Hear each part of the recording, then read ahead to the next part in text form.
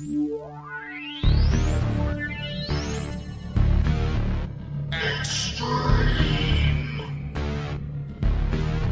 Championship.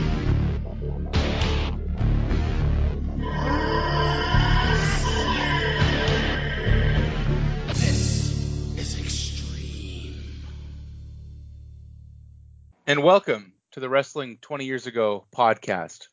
My name is Eric Landstrom, and today we're hopping into the hardcore time machine back to July 1999 to review ECW's Heatwave pay-per-view and some major news with the company. I'm joined today in these efforts by our captain, my captain, Chris Lacey. Chris, how are you, sir? Wonderful. It is good to be back on the good ship Extreme. I will take this time to apologise for there not being a June show. Sometimes real life fucks you over and shit happens. But whatever we've missed, the big bit of it we'll be covering today. And Bob calling you, me, no Buff Bagwell. This should be a fun show. Yeah, hopefully no arguments about how big Buff Bagwell is as a star today. We'll be focusing on some maybe good wrestling for a change. That'll be great. And before we go into the news right at the outset, just to remind you, patreon.com/wrestling20YRS. Plug it now, plug it later. Go give us a shout on there if you like what you hear. No further need for delay. Chris, not a lot of headlines this month, but some major ones. So, ECW has gone mainstream. So ECW will begin on the Nashville network. That's a national television network, not a huge USA level, like the USA network level or TNN or TNT like WCW is on, but still a national network affiliated with most cable providers in North America. I think some of the projections were that ECW is going to be available in some 85 million households. So TNN is hoping that ECW can pull about 1 million viewers a week. That might be a bit of a tough putt. We'll certainly talk more about this later. This is huge news. This is as big a news that ECW's had since they got on pay-per-view a couple of years ago.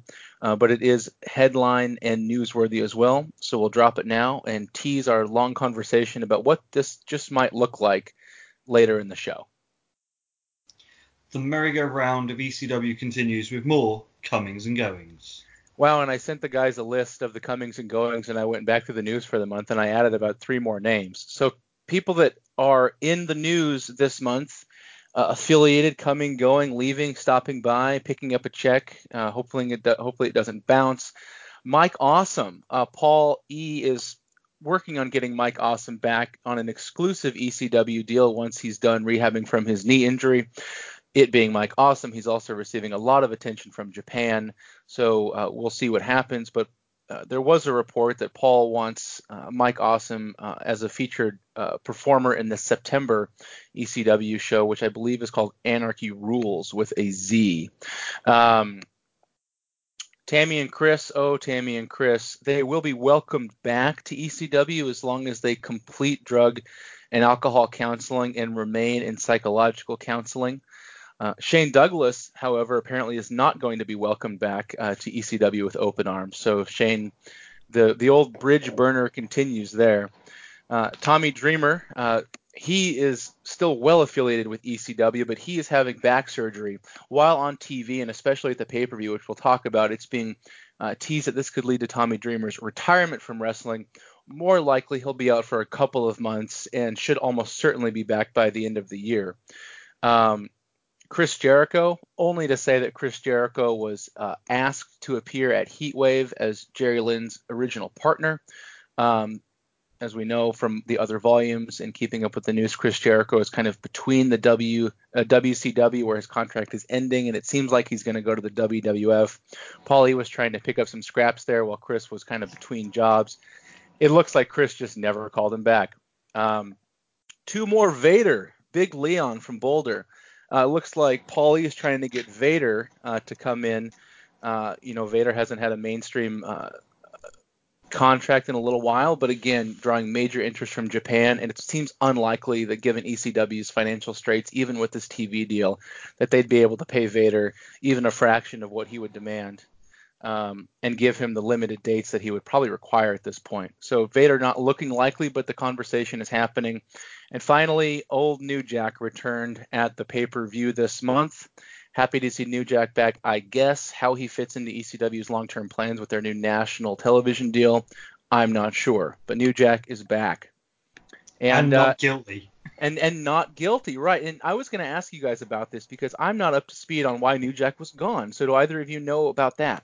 It finally happened. The trial finally was last month for the Eric Koulis incident. Oh, really? Okay. Yeah, that was one of the big things from last month that obviously we missed because of me not doing the show. But the trial finally happened, and he got not guilty. Was still forced to pay some damages costs because of the actual the incident and the physical damage caused to him, but he wasn't guilty on intent to kill and the heavy side of it. It was just it's what we would call in the UK GBH. So he was charged for grievous bodily harm in order to pay costs for that, but it wasn't where we all thought it could have ended up with attempted murder. That got dropped, and that was what he was not guilty of. Yeah, that's nuts. So yeah, New Jack, the last of a long line of people coming and going with ECW this month. Heat wave or hot water? ECW's Heatwave 99 pay-per-view took place on the 18th of the month at the Hara Arena in Dayton, Ohio.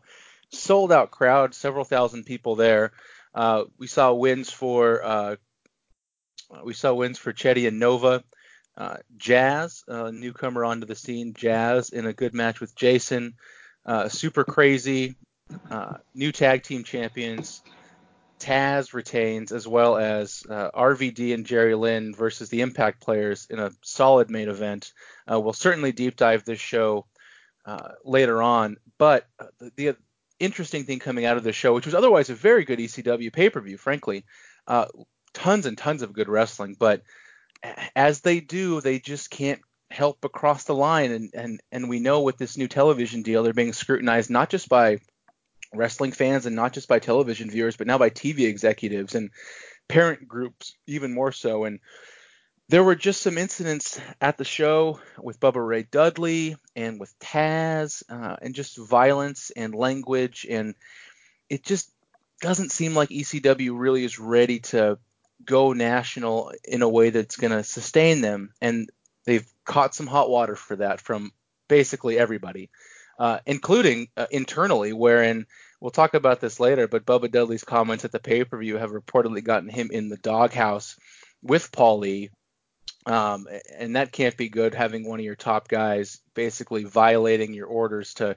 chill out a little bit and try to be a locker room leader, and then you come out and say things that are vile and will not be repeated. But if you want to go to about the hour mark of the Heatwave show, you can see them for yourself. But yeah, good show, but ECW can't stop putting up barriers in its own way, it seems like. See, to me, I looked at this one and thought, is this certain people's, i.e. the Dudleys and Gertner, last chance to go all out before they are reined in? Oh, absolutely could be that. When you hear Bubba's comments on the TVs this month and then the pay-per-view, it's like, God, you just, see the line and it's in your rearview mirror, man. I just wonder, and we've been talking about this for years now.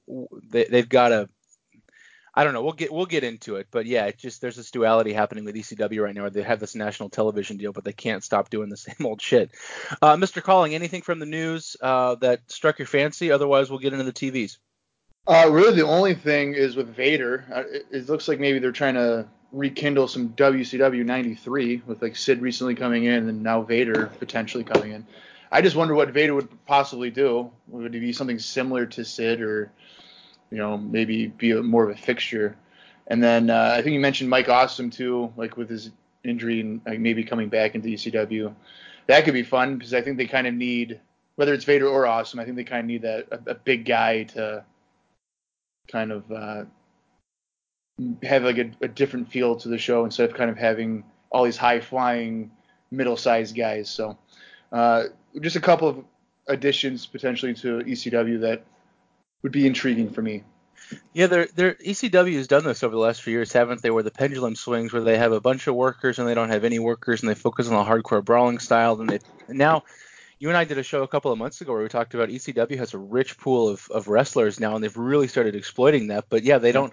Aside from Sid's brief stopover between major companies, they haven't really had that big ass kicker. And so Vader, Mike Awesome, there are guys out there that can fill that spot. Don't have to be in the main event, don't have to hold a title, but can come out and be an attraction, to use that old cliche. Yeah, it's fascinating.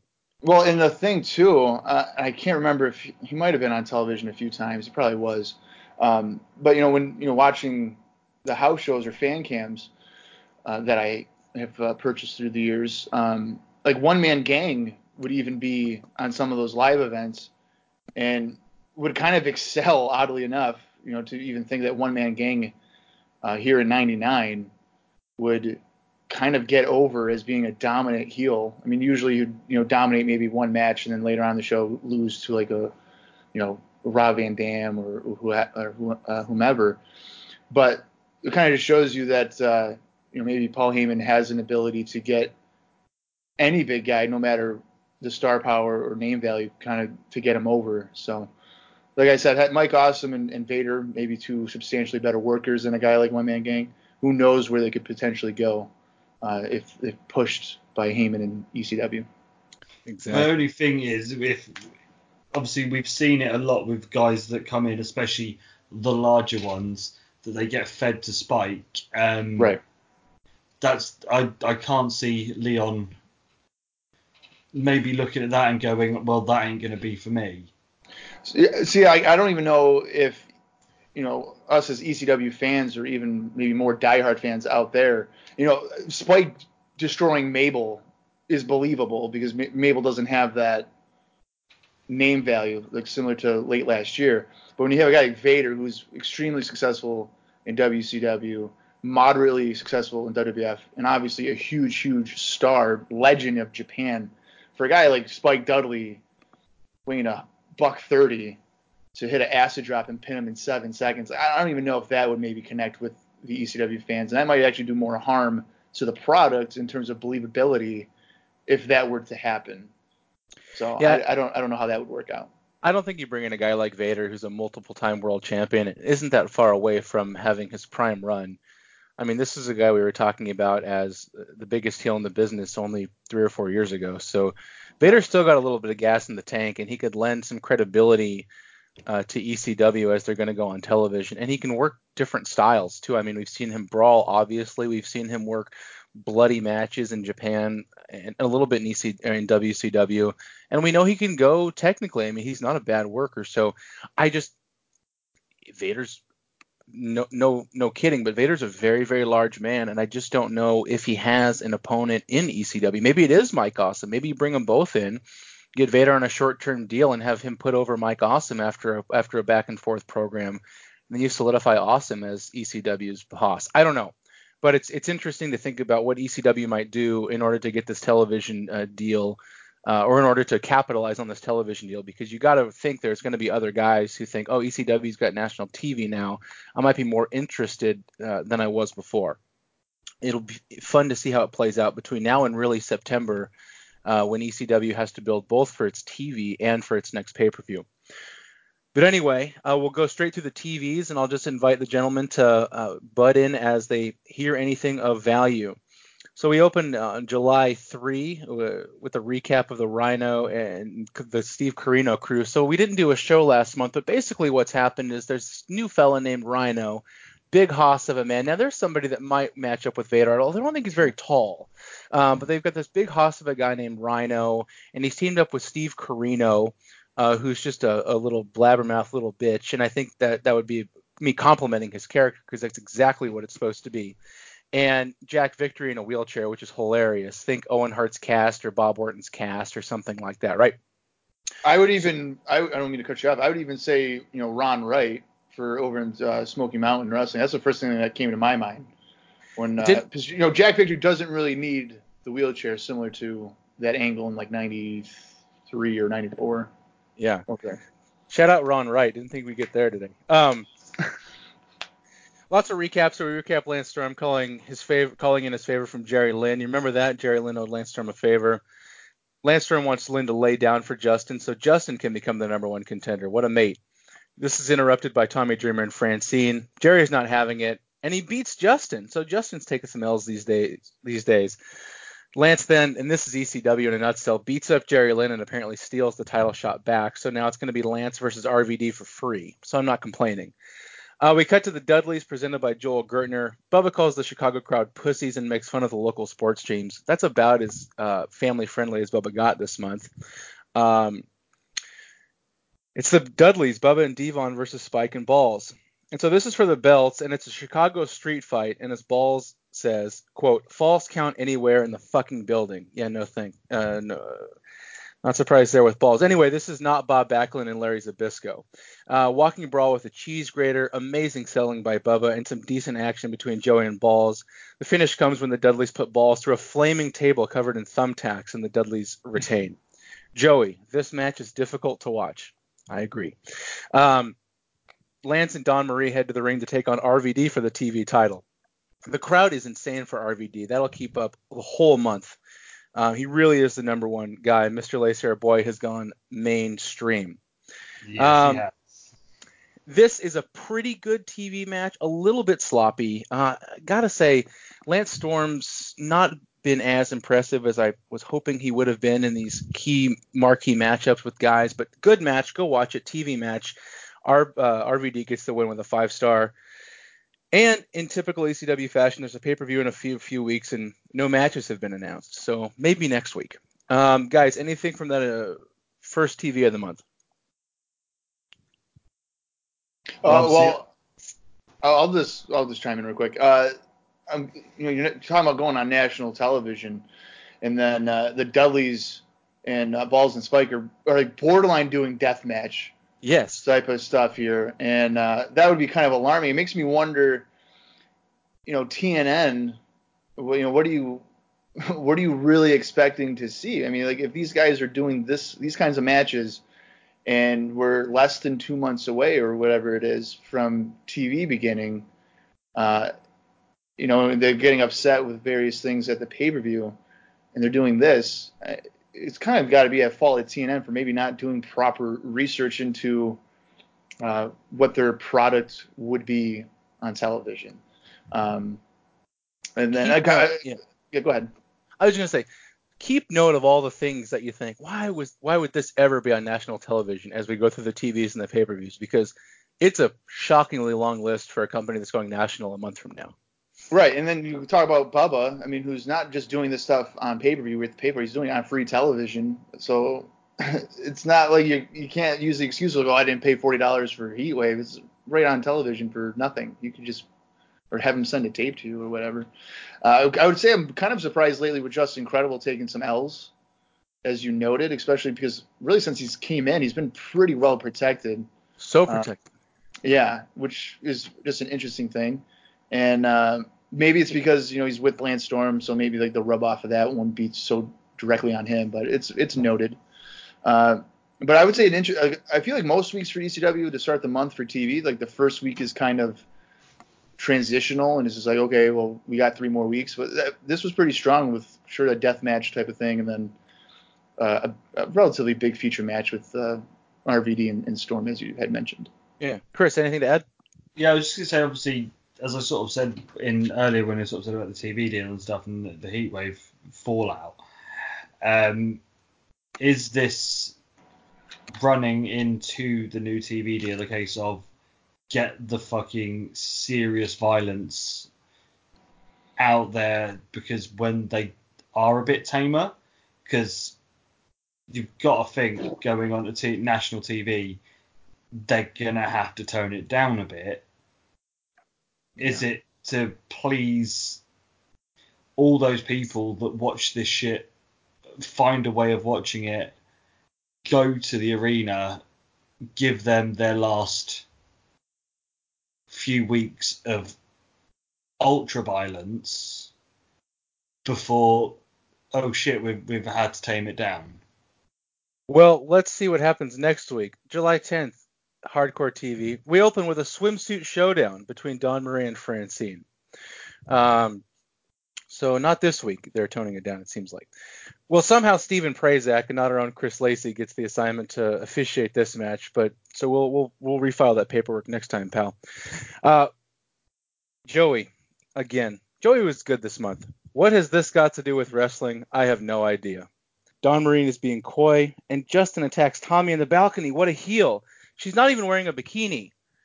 Fortunately, Francine is, and her attire is from the Ahmed Johnson line, if you guys know what that means.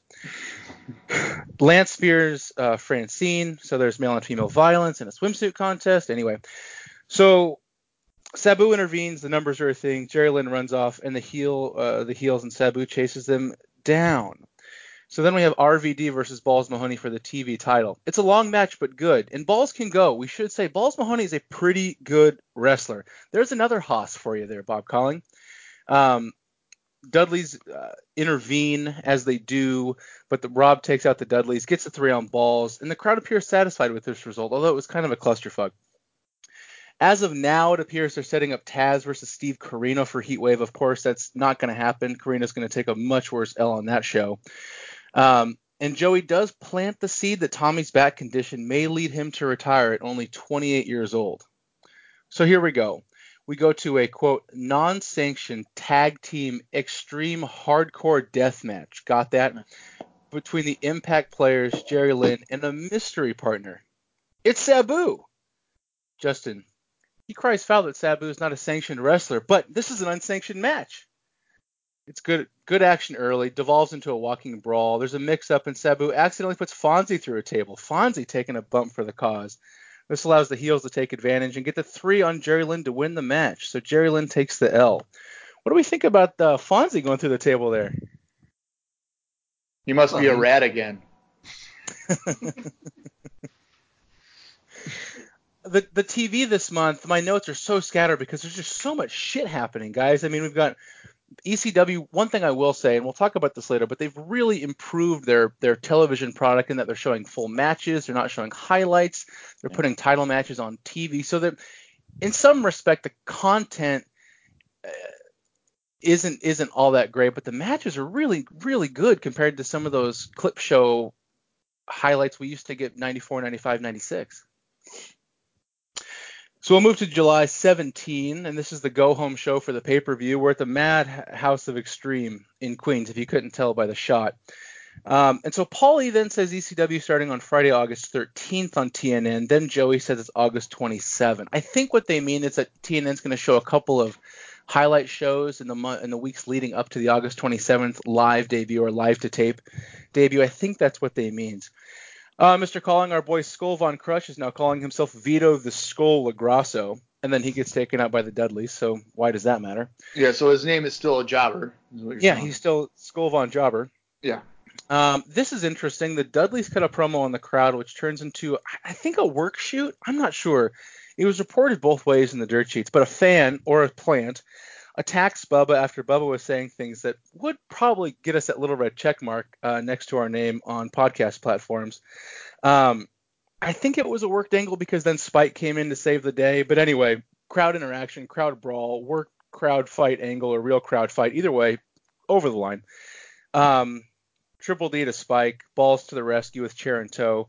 And now it's going to be Balls and a mystery partner versus the Dudleys at Heatwave. So that's one match announced. And if it's not Spike, I'll eat my hat. That's what I said in my notes there.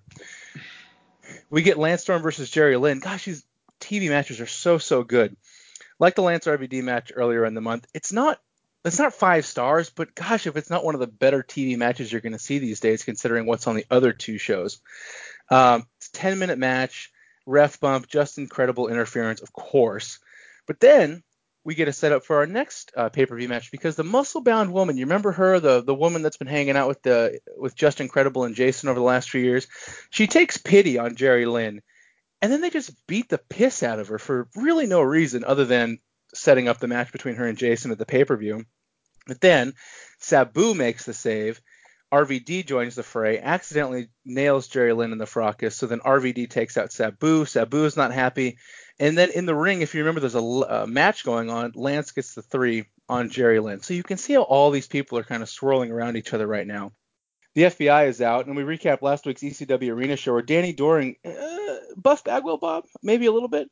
That might be even a stretch. Doring and Chetty are both kind of doing this weird like Buff Bagwell at Jace. But anyway, there's this new fetching tattooed lady that's hanging out with Danny Doring and Roadkill. And she's helping them out. And Chris Chetty's new gimmick is the dance break. So that's annoying. But anyway, this new girl slaps Nova, who then plants her with a kryptonite crunch.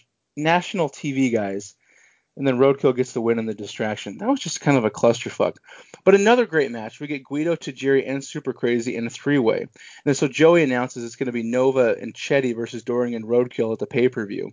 Hopefully Terry Funk doesn't interfere and distract from the whole damn thing.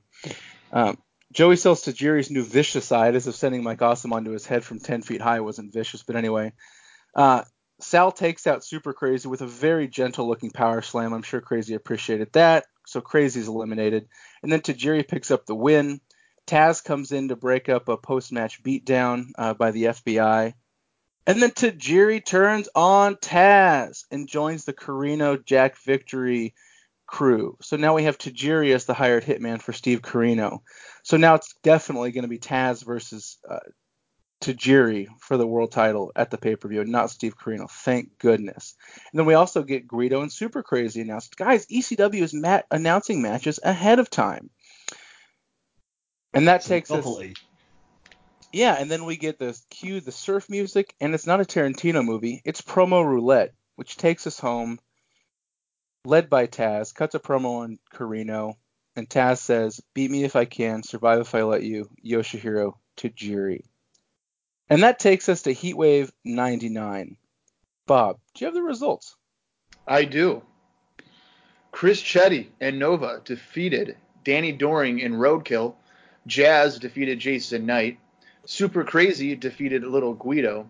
Spike Dudley and Balls Mahoney defeated the ECW World Tag Team Champions Dudley Boys to win the titles. Francine defeated Steve Carino in an impromptu, maybe not even real match. ECW World Champion Taz retained over Tajiri. And in the main event, ECW Television Champion Rob Van Dam and Jerry Lynn defeated the Impact Players. Chris, what did you think of the show? Not to, throw my results out early, but this is one of the best ECW full-length big shows, pay-per-views. Obviously, we used to watch the taped specials, and may even be the best show of the year so far. Bob, early thoughts? This is the type of show where it gives me hope for the future, considering all the other shows I've been on where I've wanted to rip my eyes out. Needless to say, at the end of this, I felt like I had not wasted my time watching it. And as we deep dive into each match, I'll probably be giving the most praise that I've given thus far on anything. Well, good. The power of positivity will prevail here. Anyway, cold open with Taz cutting the same promo he always cuts. It's a good promo. It's just the same one. And it's surf music to open the show. We get promos from nearly everyone on the card. And then we cut live to Joey in the center of the ring at the Hara Arena in Dayton, Ohio. After the open, it's Danny Doring and Roadkill coming to the ring with a young lady we learned later in the month is named Angelica. So I'm just going to go with Angelica for sake of my sanity here. Joey suggests Angelica is of ill repute. I can't imagine why. We get a pre-match promo from Doring, who calls the audience scum. Danny calls Angelica honest, pure, and chaste, which brings cackling from Joey. She's got herpes chants from the audience. Joey calls her a hoe. And then Danny proposes to Angelica, who says yes and asks for the ring, as one does. Instead, Roadkill pulls a condom out of his hat, literally, which Doring gives to Angelica, and she seems satisfied. At least they're being safe. Nova and Chris Chetty and his new stripper gimmick are out. And it's Chris Chetty and Nova versus Danny Doring and Roadkill. It's a hot start with Nova doing the heavy lifting. Roadkill and Doring take the advantage with basically a heart attack. Roadkill squashes Nova, and we've settled into Doring and Nova. Trade fists. Doring hits the G-spot sweep, tagged to Roadkill, who walks the rope and hits an incredible leg drop. Sidewalk slam onto Nova. it should be said, Roadkill has massive in-ring potential for being only 22 years old. I had to look that up myself. Nova back in and hits a spin doctor neck breaker. Chetty comes in hot and hits a nice scissor kick to Roadkill. It should be said, everybody in this match is an incredible worker. Power Slam gets a 2 on Doring. Stunner DDT combo by Nova onto the heels gets a 2. Chetty and Nova hit tandem monkey flip spot, followed by dueling leg drops. At this point, I put in my notes, this is getting really tough to summarize. Chetty nails that awesome springboard moonsault, but he doesn't cover. It's time for a dance break. I hate this shit. Angelica seems interested, though, so maybe Chetty is onto something. He knows what we don't. Chetty dances with Doring's gal, which upsets Nova. Angelica slaps Nova, and Chetty just absolutely levels her, takes her out completely. Chetty takes out Roadkill with the Amityville Horror. Tidal Wave by the Faces is good for the 3. Chetty and Nova defeat Doring and a Roadkill. Bob, thoughts to you on this wild opening match? I thought the action was going really, really well, to a point where I was shocked of how much I was enjoying this. The crowd was eating it up. I was eating it up. I found myself invested into these 4 young wrestlers for ECW. I am literally shocked that Roadkill is 22 years old. So the sky is the limit potentially with this guy. There's your Haas right there too. Another Haas. I was gonna say, yeah, if they were to bring in a guy like Vader in Mike Awesome, I mean, this guy is 22. I guess maybe he just gets a little bit more muscle mass. I mean, who knows what could go here. But then Chris Chetty decides that it's time to do a dance break right after a really good springboard moonsault. And the pace, to me, and it looked like for the live crowd too, came to a screeching halt. Really, really hurt the flow of the match and the overall enjoyment of it for me. And I don't know if they really recovered from it, from where they were leading into it, but I would say it's still a really good match, a really good opener, and kind of like shed these guys in a very good light. And I'm all about trying to advance your younger core of guys, as I've been saying for months now for ECW. The dancing segment, though, then maybe that part of the gimmick for Chetty should maybe be eliminated. There's other ways to kind of get that reaction. It kind of felt like it's a weird partnership now with Nova. Maybe he's venturing towards like so self-centered that he's kind of turning heel, and they haven't gotten there yet or something. It was a weird dynamic to it. But yeah, these guys pretty much hit all their big spots and went, I guess, balls to the wall, I guess you could say. And for the most part, aside from the dancing segment, delivered a pretty good opener to the show. The condom thing with Angelica and Doring, I felt like that fell flat to really start off. I mean, even the crowd kind of let out a groan of like, oh, really? We're doing that? So they're trying to do like off the wall ideas. And if you get that kind of groan from ECW fan bases, it must have not connected well at all. But for an opening segment in terms of match, I got a positive vibe from it. Chris. See, this takes me back to those heady days of 97, and our opening match fodder would be the FBI versus the BWO. And how we used to say, this is how you open up a pay-per-view. This, again, is hitting those levels. A really, really, really good tag match with young guys, giving them a chance to shine. Yeah, the dance break bit, yes, it had a little bit of a fun to it when Angelica come in and, did the, oh, she's an easy girl type bit. But as Bob said, it did neuter the tempo that was going, which did hurt a little. It wasn't that it completely killed the match from there on out, but it hurt a little bit. Obviously, Doring and Roadkill and Nova are all fucking awesome and have been for ages. Chetty was always one of those where you'd see him and like their big thing was, oh, it's Taz's cousin, and he'd put in a decent effort, but always end up being the guy that gets his ass kicked, and was a pretty bland character. I think for the fact it's a horrible character, but it's easy to turn heel, this stripper gimmick may work for him because it makes him different from the other people like adoring. In a way, no, because he's not doing the superhero thing now. That he has got that little bit about him that makes him stand out. He's not just generic wrestler in singlet. So, it works for me. As I said, really, really good way to start a show. And if anyone can tell me how I can get in contact with Angelica, yes, please. I thought this was an amazing opening match, and the gimmick stuff, it doesn't bother me so much because it's early on the card. Like, I kind of groaned a little bit at the condom bit. I thought it was kind of funny, but and I also definitely groan at the in-match dance break because it still is the point of a match is to win, and he had the man in winning position, and then he decided to dance. But it's an opening match with 4 young guys all trying to get over and stay over. It was an incredibly well-worked match, very few mistakes. It flowed. It didn't flow like the spot fest that my notes made it seem like. It was a very well-worked and well-structured match.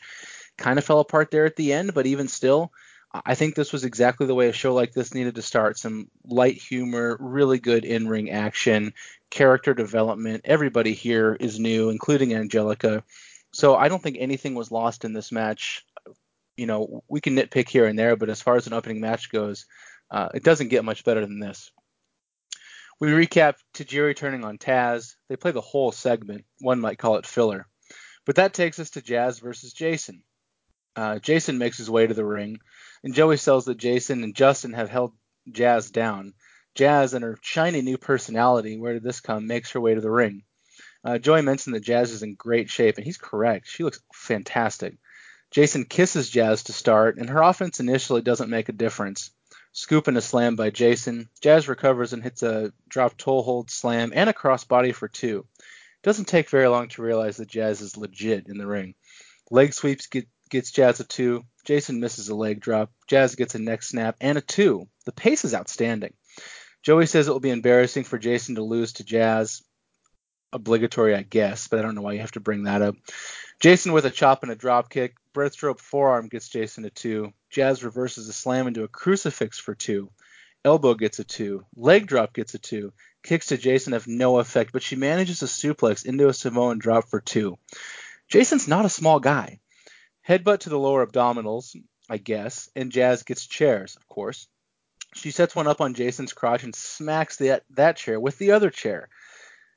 But Jason recovers with an enziguri. He signals for the powerbomb, but Jazz counters with the Jazz Stinger, essentially a front face buster, into the chair, and gets the 3. Chris, over to you. Well, Jason's always been a slimy little shit that gets his comeuppance. And again, it happens. I really enjoyed this. Jazz looks fucking impressive. Obviously, we've seen some intergender spits recently in some of the other feds, and it always looks a bit shit. This was a woman besting a man, not with shenanigans, not with sleight of hand or of cheat. She was better than him. I think the problem is there is one problem with Jazz is there's not a female roster for her to go against in ECW. Because obviously Francine and Dawn Marie, they do the obligatory cat fight in lingerie, skirt up ass, show thong moments. Jazz isn't going to do that, and she's better than that. So I just feel she's a little bit wasted without there being any other women in the company. But if they're going to do this intergender thing, I can't see her not, beating some of the lower card guys. It just becomes a bit of an issue if you put her in against the guys that are getting title shots. They beats them, and then what? You're going to put her in with Taz? That's not going to happen. You're not going to put her in with RVD or any of your top name stars. So there's a bit of an obvious ceiling for her at the moment. Bob. I was actually quite impressed with this, which was another shocker for me. I haven't been a big Jason fan for going on probably 4 or 5 years now. But he did dude's been around forever too. You forget. with Mikey and everything from 4 or 5 years ago. Yeah, you do definitely forget about it. I thought that Jason did a really good job of making Jazz look good, and that's not to say that Jazz doesn't come across as a good wrestler. I think she does perform pretty well. I mean, I'm admittedly fairly unfamiliar with her in-ring style or ability leading into this, but Jason selling for her, making her look really good was something that I appreciated. I was glad and kind of relieved that Jazz went over. It went a little longer than I was anticipating. Especially if Jason were to have won, I thought maybe he'd win quicker, but it went like 6.5 minutes or so. Kind of to talk about or mention what kind of Chris was just mentioning, it came across to me as maybe Jazz filling a role similar to what maybe China has been doing in WWF, maybe trying to capitalize on it. Similar to I feel like maybe with WCW with Medusa, maybe Jazz can be that person. I would never picture her in a main event scene or anything like that, feuding with Taz. I don't think that would fit very well. There is for sure a ceiling for her as an attraction, I think, in ECW. Potentially she could be like a weird tag team with someone to be a champion, like on a Fluke or something, and impress in that way. But I certainly wouldn't see her advancing up in the ranks of being like on the marquee or anything like that. And realistically, seeing this type of performance, she clearly knows what she's doing. Going on national television, I feel like a raid of talent is just waiting to happen. And she would likely be someone that could be snatched up. I mean, WCW doesn't have much of anything for a women's division aside from being, I guess you could say hose for Randy Savage. There's nothing really going on there. But so because Jazz go to WWF and be in a bikini or something? Maybe not. But she could potentially be someone to get snatched up by, let's say, WWF, and you could incorporate her with China to add a layer to that too, in a level of believability. But for an intergender match, which again we'll probably not see on TNN, I enjoyed it, and I was quite relieved that I enjoyed it as much as I did, and I wouldn't be opposed to seeing more of Jazz in a lower mid-card role moving forward. But again, I don't know if I could buy into her as being a main event or heavily featured act for ECW. Well, and if we say there's no women's division in ECW, but you just said there's not really one in either of the other promotions either. So, the same problems that she's going to run into in ECW are the same that she's going to run into in either other federation. But at least here she doesn't have to wear a bikini or hang out with the Macho Man, right? So I think maybe this is the best spot for her for now. I was very impressed by this match. It was one of those matches where you can tell they probably ran through it earlier in the day, and it was definitely, 90. It was broken up basically into 5 or 6 90-second segments, which is fine because it's an intergender match, so you have that to work through. You have Jason, who's not a quality worker, but he can call a match in the ring, and you have Jazz, who is probably, I don't know that much about her either, frankly, and that's on me for not knowing, but she's probably relatively green, at least working a national style. And so, yeah, this match came together shockingly well. I can't imagine that these two and whoever agented the match putting it together thinking that this could have been any better than it came out to be. And I don't know where this goes, but I want to see more Jazz, and I think she might be the best, women's wrestler going right now, just based on what I've seen from her in this match. I don't think there's anybody in either the Fed or in the U.S., I should say, because obviously there's Japanese women's divisions that are, far and away better than anything going in the United States. But other than Medusa, I can't think of a women's wrestler who could even come close to this chick, and she was fantastic, very impressive. So we cut to Joey, and Cyrus is there. Yay. Joey says Cyrus is not on the format, but it sure looks like Cyrus is going to be on color for the rest of the show. And that takes us to Super Crazy versus Guido with Big Sal. Guido rides Big Sal to the ring. This promises to be a work rate classic, but the hardest worker in the match is Sal's knee brace. Tie up to start, lots of stalling, and I'm not sure why. It looks like maybe there's something going on in the crowd. But eventually they tie up, and Guido takes advantage. The story to start is Guido is a superior wrestler, but Crazy has the speed advantage. Guido counters a crossbody into an arm bar, and he really cinches it in. Crazy takes advantage, hangs Guido on the top, and hits a flippy thing and gets a 2. Swinging neckbreaker gets Crazy a 2. 10 punch in the corner has the crowd on Crazy's side. Guido gets his own 10 punch spot reversed into a powerbomb for a 2. Sal's meddling backfires, and Guido is sent to the floor.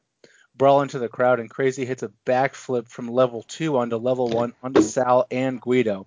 In fairness, soft landing on Sal there. Guido takes it to the ring, and now Sal's distraction works. Guido hits a neckbreaker for a 2. Tilt-a-whirl head scissors into a springboard gets Crazy a 2. Flying nothing gets Crazy a pair of boots right to his jaw. Guido hits a rocker dropper for 2, and now Sal's working over Crazy on the outside, including a 600-pound power slam. Oof. On concrete. A Sicilian crab, but Crazy grabs the ropes. Guido catches Crazy off the rope into a powerbomb. Sal's in the ring now and hits his own rocker dropper. What a sight that was. But it's only good for a 2, of course. Guido is reversing everything Crazy tries, but can't get the 3. Crazy gets his own DDT, but misses a springboard Conrana. Guido is doing too much hot dogging, and Joey points this out. At this point, near the end, they seem lost in the spots, but recover for Crazy to hit a Michinoku driver. He then splashes onto Sal and misses a moonsault back in the ring onto Guido. A Tamikaze nets Guido only a 2. And a Tiger Powerbomb out of nowhere gets Crazy the 3. That didn't strike me as the planned finish, but the finish it was. Bob, what did you think about this match? I thought it was a little bit it was less smooth than it could have been, I feel like. I mean, maybe the finish did kind of strike me as odd placement, but these are two guys that have had routinely good matches, both on television and on the house shows. Usually on house shows, though, it's like 4 or 5 minutes, literally, and Guido loses, but it's still a pretty good showing. This match, to me, felt completely different in terms of pace and a different level of intensity compared to those matches. Comparing to maybe Crazy and Tajiri, earlier in the year, where you're arguably going to get the same match that you would get at a house show that you would get at like Guilty as Charged or Living Dangerously, or whichever. Mm-hmm. It's going to be the same kind of spots and flow and everything. This was much different. There was more intensity, I felt like, more focus on bigger spots. The crowd was really, I feel like, invested into it more so than they have been in the past for Guido in a singles role.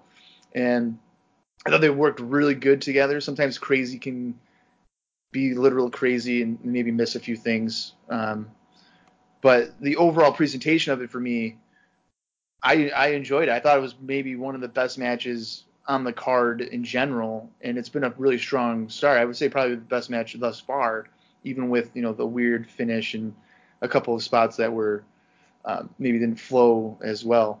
But I want to put and I feel like I've been doing this every time we talk about ECW, but Guido has got to be one of the most underrated performers that ECW has. And when I'm watching Heatwave, maybe I've just been oblivious to it, but he's looking jacked, like toned. Oh, they talk about it. Joey mentioned that he's cut weight and he's chiseled, man. Dude looks great. He's looking phenomenal. Like, he's ready to be on national television. He's ready for a big time push or something. And it to me, like I was just saying, maybe I've been oblivious for the last 3 or 4 months or whatever, but he's looking phenomenal. Easily the best shape of his career that I've been seeing. And I was kind of hoping for Guido to win this because I've said it numerous times before.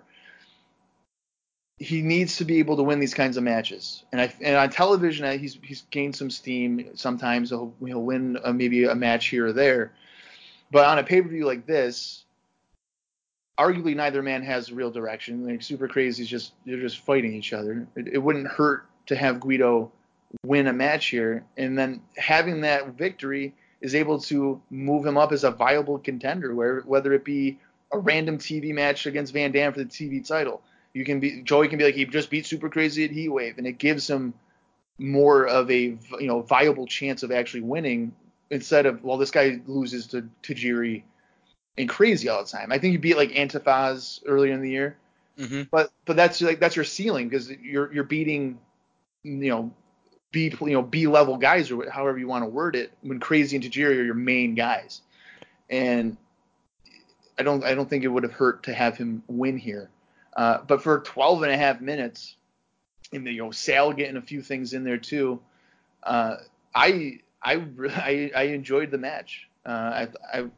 The flow of it didn't bother me, but I do agree about the finish. Just it seemed as if maybe there was another sequence to happen, and they skipped that and went right into like the powerbomb finish or the Tiger Driver. But a really impressive showing for both these guys, and I'm hopeful that come the fall, maybe with Guido's new physique, he'll get better attention and focus. But really, really good undercard match. Yeah, they did the thing where the guy who loses got 90% of the offense, which I guess is fine in a babyface heel dynamic. But it was strange that Guido got all of his shit in and then just loses on a powerbomb. Chris. Yeah, and I don't mean to cut off Chris here either, but that's exactly what I was thinking. It's like, well, why have him dominate so much? And that doesn't help him. That makes it even look worse that he's losing essentially on like 3 moves that Crazy gets in. Exactly. Mr. Lacey, over to you. I enjoyed it, but I don't think I enjoyed it as much as you two did. I think there was a few bits where obviously there was a few missed spots and just sort of took me out slightly. Obviously, I love Super Crazy. Super Crazy is fucking awesome. And Guido has always been great. Our love for the FBI when they had Tracy and the Big Don, we waxed lyrical about them all the time. I just think that it's one of those where if it had been a bit tighter, it would have been, to me, a much better match. I just think it suffered a little bit by a few missed time spots, and that sort of shock ending to it. I just feel that it hurt it a little bit at the end. But these two are all fucking awesome, and more of the same, please. Just tighten it up a little bit. Yeah, we're 3 for 3 so far on match quality, I would say, even with some of the shoddy finish here. So Joey hypes the August 27 debut of ECW on TNN, Take a Drink, and Team Dudley make their way to the ring and say they're out to prove they're the greatest tag team in the world. Devon tells the crowd to sit down and shut the fuck up, and that's about as clean as it's going to get here. Bubba takes the mic and calls the crowd white trash garbage. Bubba says what I'm just going to call is some really rough stuff. Not going to repeat it here. Just watch the show. If there was a line to cross, Bubba can't even see it in his rearview mirror. Bubba then throws a drink at a fan and gets into a scuffle with the whole front row. Just being in this miserable piece of shit city makes me fucking...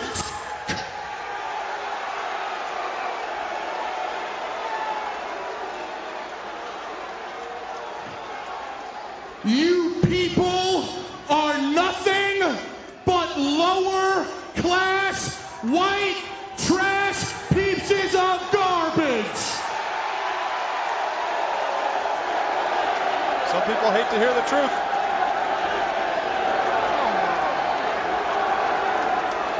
Who wouldn't pay the hard-earned money to be insulted?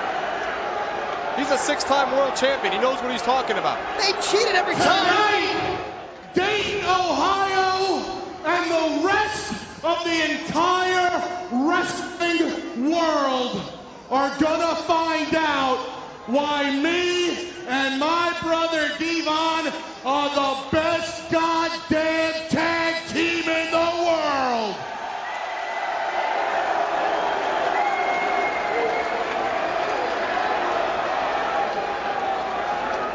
And if we had the time, we would come out there and kick every one of your asses. I think he's pointing up at you, Joey Styles. Must you always stir it up? I mean, let's take a look at you people.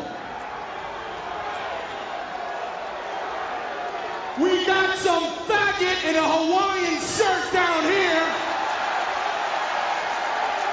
Can we please be a little more politically correct? We got a mom in the front row who taught her daughter how to suck dick.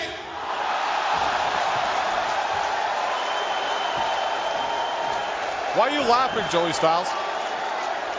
I'm not That's laughing. not funny. I'm not laughing. And we got some ugly Stankosaurus who's gonna take 9 inches of black dick so far up her ass she won't know what hit her. Well, that sounds like a party I'd like to go to. Are you in? No, I'm not. I like the Dudleys. Would you X me in the party? My wife travels with me. Oh, is that your wife?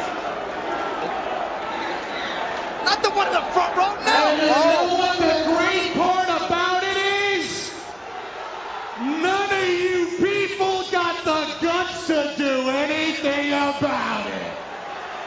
Would security please surround the ring? No one's going to make a move. They're the 6-time World Tag Team Champions. And they know it. Come on, boy. That woman in the front row might make a move. You want a piece of me? You want a piece of me and my brother? Come on, you fat, bald motherfucker! How did he know his name? Wait a minute! Time out! Time out! You know what? It seems that you're a little confused. So since you won't come to us, we'll come to you. Uh-oh, here comes an insurance disaster. Big lawsuit. Now what are you gonna do, punk? Huh? What are you gonna do, punk? Huh?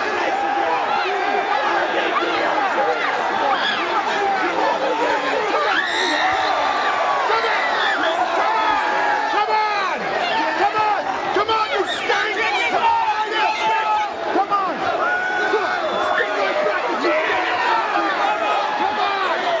Is that the girl who's going to the party? This is too much even for us.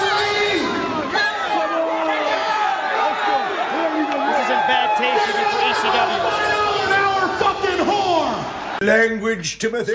It should be noted there are actual literal children in the front row too. And then Joel Gertner gets the mic. He doesn't say anything really new, and the faces are out. And it's Spike and Balls versus the Dudleys for the tag team titles.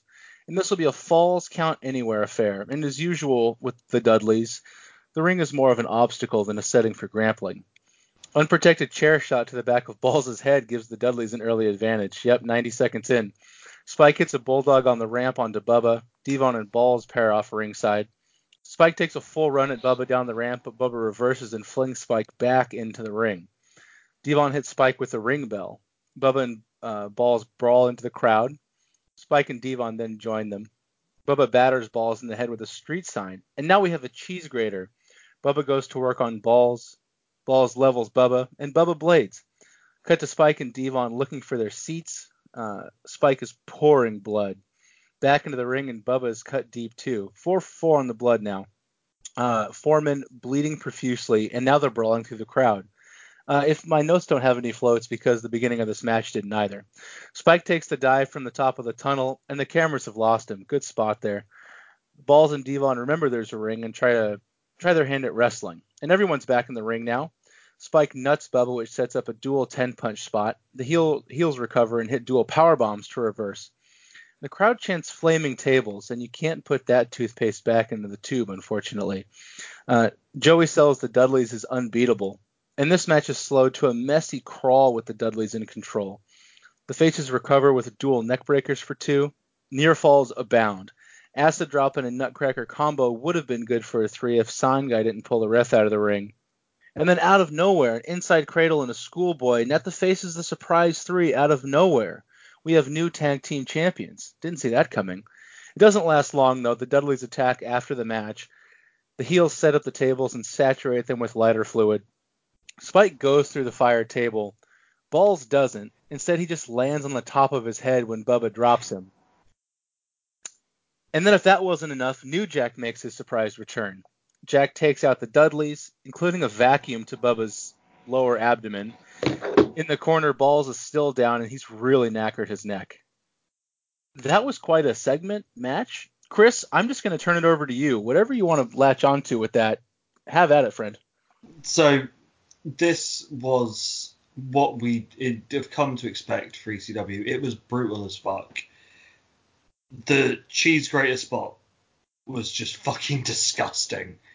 When Bubba just fucking ripped the shit out of Balls' head and then licked the cheese grater, and I was just like, yeah, that's not gonna fly on TV when you're on a national TV company. Spike taking the balcony spot was just amazing, and do you know what? For a finish, I really liked the fact that they double pinned them with wrestling moves. Mm-hmm. It's the thing that you don't expect in something like that. You're expecting some big spot to finish it, and actually, you know, a small package and a crucifix as a finish is wonderful. I don't know what happened with those tables, or whether they were pre-fired or something, but the amount of lighter fluid that went on there, they burnt very strangely. Obviously, Spike being a trooper and took the fire as best as he could. I would not be surprised if we don't see Balls for a bit, because that drop on his head and neck, I wouldn't be surprised if he has fucked his neck with that, because that was horrible. And then we've got New Jack being New Jack at the end with his lovely little green bit of paper at the front saying not guilty, and his innovative way of cleaning a house. I agree with you on the finish. I think it was, a way to. Nobody tries to beat the Dudleys with wrestling, and Joey even sold it as, wow, they used a wrestling move to win a wrestling match. Go figure. Bob, over to you. I thought, going into this, first of all, I have to change my mindset, especially after seeing something like Crazy and Guido. You kind of have to get in that, okay, this is going to be a death match. I'm going to see some violent stuff going on here. So I had to switch my brain off from wrestling, I got to enjoy it. That being said, quality brawling throughout. The spots that you guys have been talking about, arguably you'd lose your mind at home seeing that type of stuff. And I think it helped that, Bubba's inappropriate promo before definitely riled up the crowd a little bit extra maybe for this match. And I also like the placement of the match considering the rest of the card, because you get exciting action between Guido and Crazy, and then the bloodthirstiness of this crowd you get right here, and then obviously the next segment kind of cools them down, but we'll get there in a moment. I liked the blood usage and overall wild nature of it, because that's kind of the fundamentals of what ECW has been hyped up as being, whether it's accurate or not, because even back in the early to mid 90s, like 94, 95, 96, there's actually some really good quality wrestling that people tend to forget about. Mm-hmm.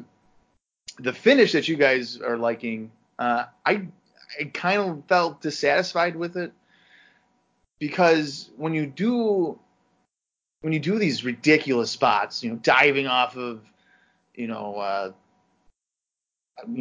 balconies and all these things, and then you lose with an inside cradle. I mean, yeah, I know it's surprising and stuff like that, but it's like New Jack jumping off a balcony onto, Axel Rotten or something, and then he kicks out, he picks him up and does the inside cradle, and he gets a 3 count on the table. Why are we doing that? I don't. To me, it wouldn't. For me, it wouldn't have that jubilant, they won. I would prefer in this kind of situation of a more flashy or a violent way of finishing the match, especially with the Dudley Boys. It's a hated team. I feel like you would want to just destroy them with something just incredibly vicious, which they have been doing to people now for a couple of years. And to do it with a wrestling move, which I guess, I understand the irony of it, to me was just kind of disappointing. I wouldn't say it ruined my enjoyment of it. It's just okay, that's what they kind of went with. They kind of made up for it with the flaming tables afterward. I was like, holy shit, I can't believe they're doing this right now. So that immediately made up for it for me in the context of the match. And when Mahoney got dropped on his neck, I legitimately cringed. I felt like Bubba just casually walks away. So he was pretty careless about it. He wasn't really paying attention to where the table was. He just literally, Mahoney's probably close to like 340, 320. And his entire body weight was on the back of his neck. Just a really kind of an awful, careless spot there by Bubba. To me for this right now, I'm kind of over the whole New Jack coming in, cleaning house. It's been played out. We're doing this now for like 2.5 years. We get it. But for what this was and what it was intended to be, similar to their match on television to begin the month, I enjoyed it.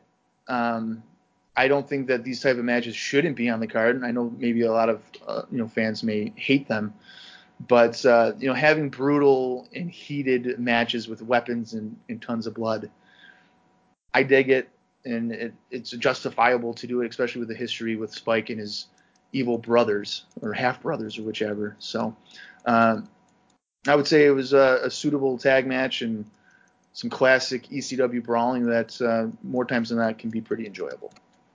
Yeah, if the Bubba promo had happened like the week before this match, I would have thought that them dropping the titles was just a little bit of retribution from Paul, or maybe a little bit of punishment, taking the belts off the Dudleys. But this was obviously the planned finish, and then Spike and Balls retain later in the month too, and so they're giving them some sort of legitimate title run. I think you have to do that because what you don't want is to have your division just kind of bogged down with one team or one set. And that's even the storyline right now, is that the Dudleys have run every tag team out of ECW. They're the only tag team left. So who's going to beat them, right? And so, but on the other hand, like, Paul keeps the Dudleys as strong as anybody else on that roster. I mean, they are unfucking beatable. And so I get the surprise finish in that you have to beat people occasionally. And so if Spike and Balls, especially Spike, who are definitely underdogs compared to the Dudleys, are going to win this match, I think it has to come out of a fluky scenario, whether or not it's somebody else coming in to help. Maybe New Jack comes in and helps them get the 3. But this type of finish and this type of match didn't bother me because the Dudleys were kept very, very, very strong. But you get Balls and Spike with the straps. Who knows how long they're going to be able to defend them because of Balls' obvious neck injury. But I wasn't bothered by it. And I think it worked out well. And if you're going to beat the Dudleys right now, I think this is how you do it, unless you establish another main event caliber team. Yeah, and I just want to point in too here. Compared to what you just mentioned with New Jack, I would prefer the way they did it because, it's relatively clean. I mean, obviously they've been using weapons throughout the time, but they did it in a clean fashion. And having them beat the Dudleys just this one time, whether they have the belts for a week, a month, 6 months, whatever, if let's say the Dudley Boys regain them shortly after TNN starts, you can have these guys fight each other and have there be reasonable doubt in fans' minds that, hey, Mahoney and Spike have done this before. Maybe they'll do it again. You can run that for 6 months to a year just on your house shows alone, all over, North America or wherever they're traveling to have it be justifiable and believable that they could lose. Because, again, like you said, it's really the Dudley Boys and like who else you got. It's like makeshift teams. They don't even really have a lot of formidable teams aside from Chetty Nova and Dorian Roadkill. But I don't know if they're at a level to be realistic challengers to the Dudley Boys or even Mahoney and Spike at this point. Right. Chris, you were going to say something? Yeah. The one thing I will say is obviously about Bubba's promo. So we've not gone into detail, but at that point when he's doing it, they have fucking nuclear heat. Right. Yet by the end of the match, they're calling for flaming tables. Only in ECW can you have someone that I'm going to sort of say it without saying it, tell you about what they did with them, with your mother, and how you were conceived, then have the fans wanting them to put someone through a flaming table. Oh, the Dudley Boys, please don't go to one of the big two because you will be ruined there.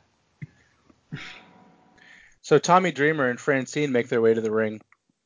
Joey says Tommy has 2 herniated discs in his back, which means his wrestling career may be over. Tommy says he wasn't going to miss this show for anything, and he wants to host the after party. Tommy buries King of the Ring and Bash at the beach. He's not wrong. And he says ECW is the gold standard for pay-per-view. Chris and Bob, did you guys know ECW is coming to TNN? Anyway, Tommy hypes ECW's growth before getting emotional.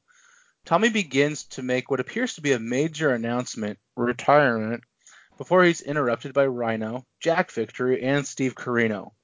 Corino calls Tommy a 28-year-old has-been and a casualty of stupid hardcore wrestling. Corino says Dreamer needs back surgery and his career is over. Corino calls Tommy Dreamer the cancer of ECW. Corino wants Dreamer to put him over on his way out. Tommy refuses and tells Steve to shove it up his ass. Corino attacks Tommy from behind, but to little effect. Tommy gets a right hand and some chops in, and we have a referee in the ring, so I wonder how this one's going to go. Francine Bronco Buster to Corino. Francine spikes Steve with a DDT, and Francine gets the 3 over Steve Corino. That's 2 intergender matches in the first hour and a half of this show for anybody keeping track. We'll stop right there. I'll just open up the floor. What do we think about this Tommy Dreamer stuff and this impromptu match with Steve Corino and Francine of all people? Chris, maybe we'll start with you. Obviously, you know, there's a certain major thing happening that they need to, you know, slightly plug and let people know about, but I can't put my finger on it. Might be something to do with some TV or something. Take a drink every time they say it. and TNN.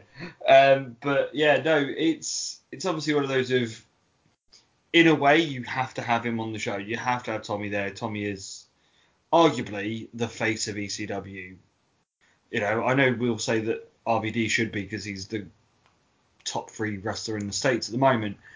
But when you think of ECW and the major moments in ECW, obviously Tommy is that one. And him coming out and shilling made sense because it is a big moment for the company and the little engine that he has been at the forefront of. You know, when they first had pay-per-view, he was another one of those at the forefront of that sort of announcement and the hype before first Barely Legal. Obviously, we know it's not a career-ending injury, but you know, it's a good way of getting him off TV for that time period that he is going to have to go and have surgery. I love Corino being a smarmy little shit. He's so good. But him getting his ass kicked by Francine in that way, I think hurts more than helps. If Tommy would have maybe fucking caned him and then Francine pinned him, it's a different matter. But the fact of this guy who is, for the past couple of months, been trying to call out Taz, who's a fucking killer, to be done by a ref-assisted Bronco Buster and a DDT, basically means that if he ever does go in against anyone, a Taz, or fuck it, sort of Nova or somebody like at that level, I'm going to think he's not got no chance. He got fucking turned over by a woman with 2 moves. I think it hurts more. Yes, it was a good visual. Yes, you know, send the fans happy that the smarmy little shit got his arse handed to him. But I would have used Tommy in it in a way that isn't going to do him any damage. As I said, a chair shot, a cane shot, something. Then let her hit the DDT and get the win.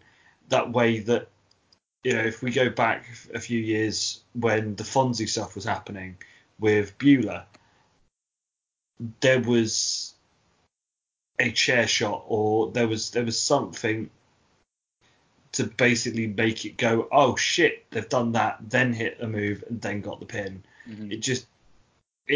I think it hurts Corino, and if you've not seen Corino before, and you know you haven't been watching TV, but you know that this is the pay-per-view going into them on their big major launch, your smarmy little shit of a heel that could be money for you doesn't look good.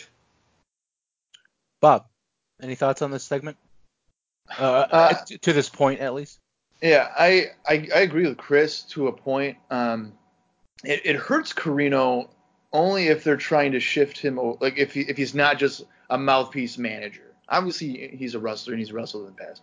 But in terms of this like stable, it seems like he's the whiny talker, and not really the worker. That seems to be what I guess Rhino would be, or even more so recently what Tajiri could be for him. So if they stick to just that, where he's just the mouthpiece and he gets his, he's on the receiving end of revenge from people, I don't think it hurts. Now, if you're trying to elevate him in this way of being a top level heel or something, where working with a guy like Taz, this is monumentally bad, because let's say by the fall or winter they're trying to do Carino Taz at like November to Remember or something. For us as consumers and viewers, we'll be here talking about this guy just lost to Francine on 2 moves in July. How is he going for the world? Like, how is it a believable moment? So you would have to kind of regroup from this and somehow build him up again. It seemed like a weird moment to like sacrifice him for the segment. I don't know really where this could possibly benefit really anybody. And why is Francine pinning someone on pay-per-view or whichever? I mean, I get the embarrassment on Carino, so you're just giving him that level of like embarrassment, kind of like what like a Bobby Heenan or something would do in the past, I guess. But and I will point out too, like I'm getting kind of annoyed with Dreamer and like his emotional stuff. I mean, this has been going on for like ever, whether it be Cane Me More or Beulah and all these things. Seems like every month he's crying about something. Terry Funk, you're my dad, or whatever. It's just borderline annoying to me. But I think there's still potential with Carino. But you might have some work to do to have us kind of forget what was going on here with Francine. So after Francine gets the 3, Tajiri attacks both Tommy and Francine. He hits the tarantula onto Dreamer, but Dreamer cinches it in to allow Taz to come in and get the early attack. And we seg right into our world title match, Taz versus Tajiri. The match just kind of starts. Handspring elbow nets Tajiri the early advantage. Brawl outside, and Tajiri hits an awesome Asai moonsault over the barrier into the crowd. Watch that spot. So beautiful. Back in the ring, and Tajiri keeps the advantage with kicks. Taz reverses the tarantula into an Alabama slam. German Tazplex is reversed into a leg kick, and then an Oklahoma roll nets Tajiri a 2. Taz reverses a sleeper into a Tazplex. Head and arm Tazplex drops Tajiri on his head. Tajiri regains the advantage, only to be suplexed over the top rope. It should be said this match is pretty slow at times. Kicks to Taz's head, nets Tajiri a 2. Chops in the corner, and Taz is actually selling. Taz reverses a moonsault and shoves Tajiri onto Carino. Taz takes out Jack Victory, who can walk, but is leveled by Tajiri's sidekick. And a sit-out powerbomb on the ramp sees Taz take advantage, but a nasty bump there. Tajiri is back up and kicks Taz, who no-sells, and goats Tajiri back towards a table that Carino had set up on the ramp, and then Taz snatches Tajiri and puts him through that table. Nice spot there, too. Taz chases Carino away, and then all of a sudden Joey pleads with the director to go wide. And he just kept saying go wide. And at the time you can't tell what's going on other than Taz has Tajiri cinched up in some sort of hold, presumably the Kata Hajime, and apparently Tajiri taps, but they keep the camera wide the entire time. Later in the month we see footage that Taz had actually taken some barbed wire and wrapped it around Tajiri's head and neck. And it was just a bloody, gory nightmare. But we didn't see that on the show. We saw it later. So what we did see is a match end, presumably by Tajiri tapping out on the rampway. Gentlemen, that was kind of weird. Chris, start with you. What did you think of this match? It was a decent match. It's good that Tajiri's getting his push, getting a world title shot.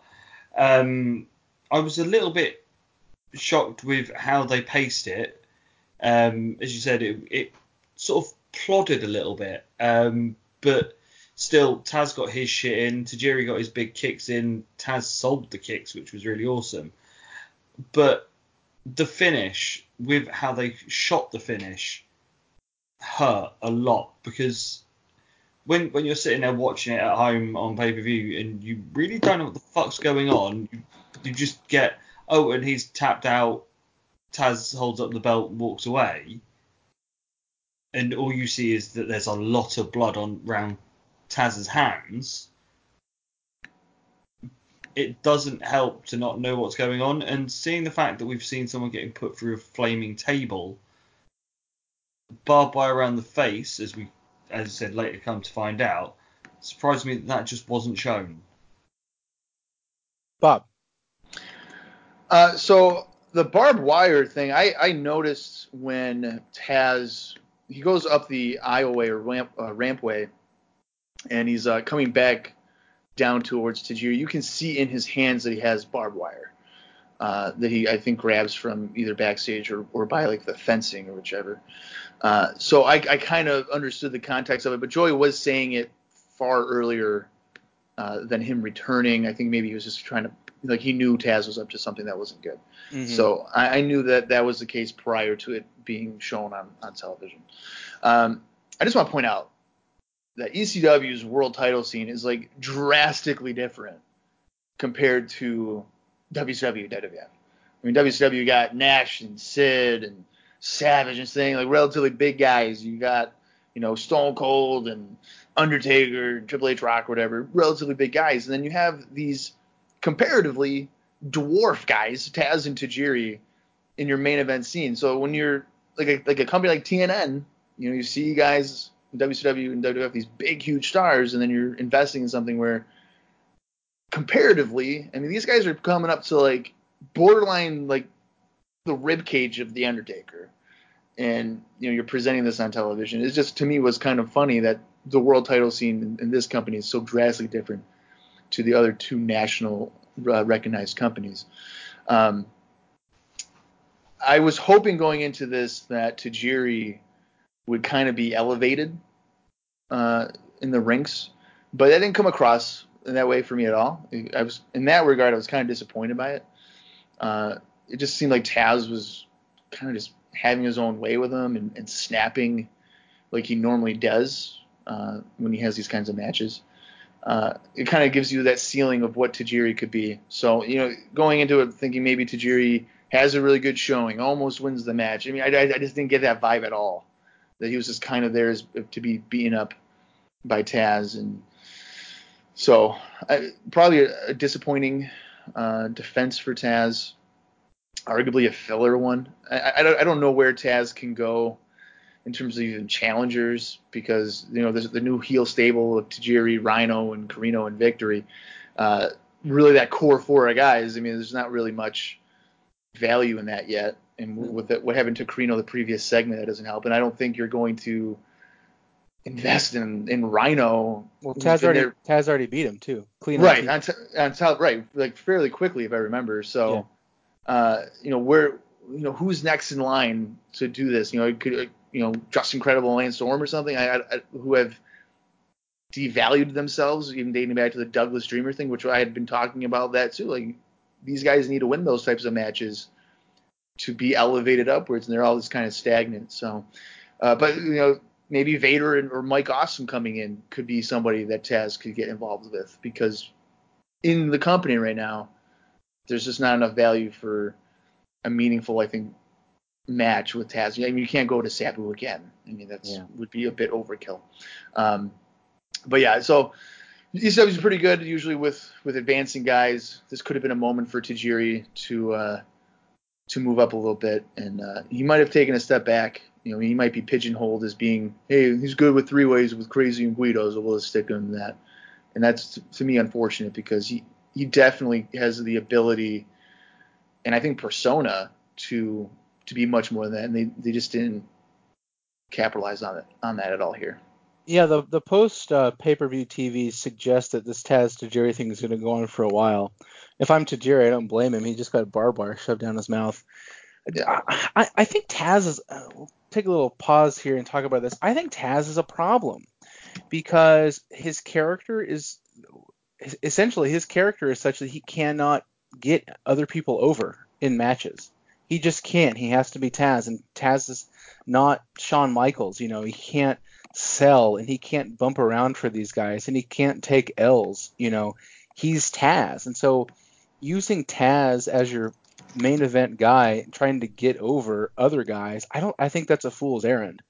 The other issue with Taz is if you put him up against a guy like Vader, or even if you put him up against a guy like Awesome, you're going to expose that he's just a small guy. I mean, he's thick, he's 240, but he's 5'8", 5'9", right?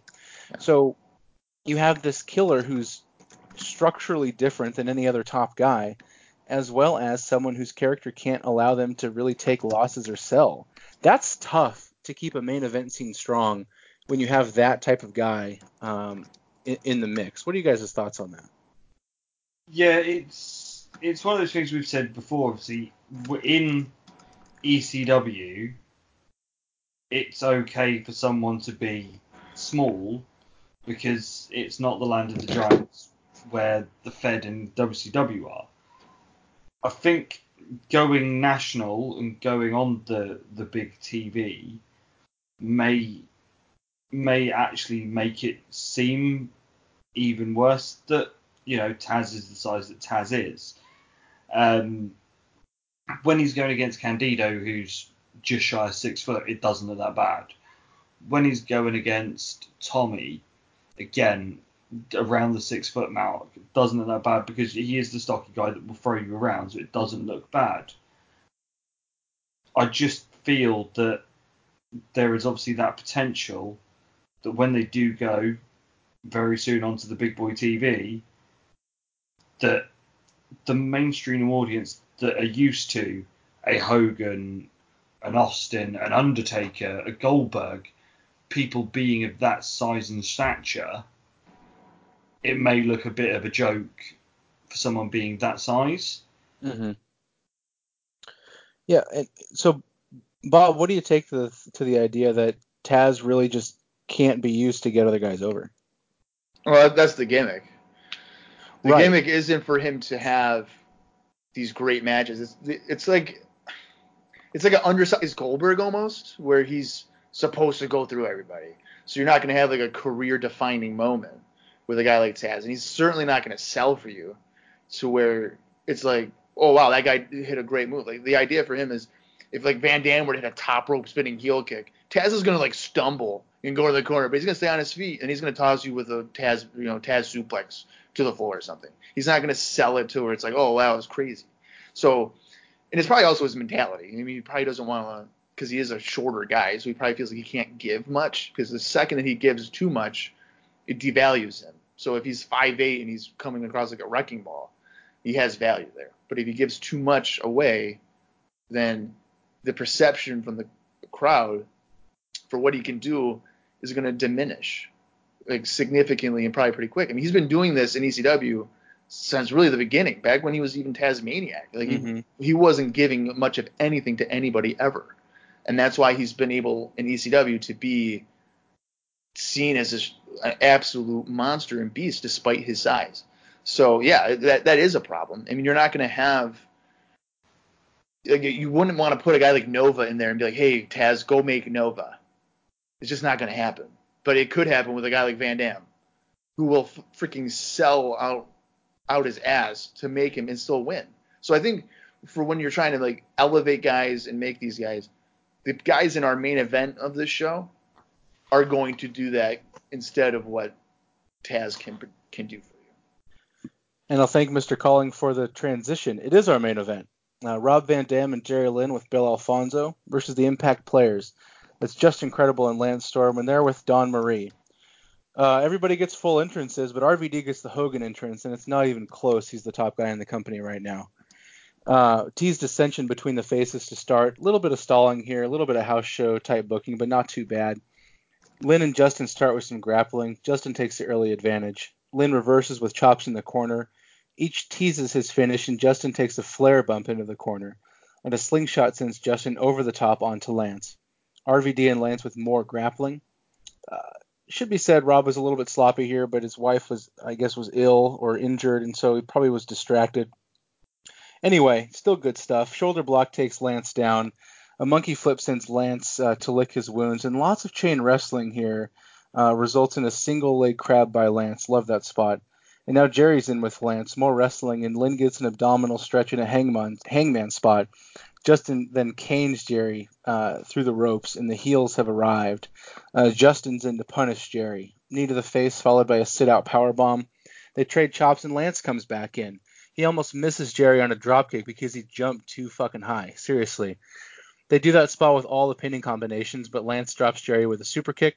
And then Cyrus, out of the blue, buries Chris Jericho. Well, I guess not out of the blue if you heard our news segment at the top, but that was kind of random.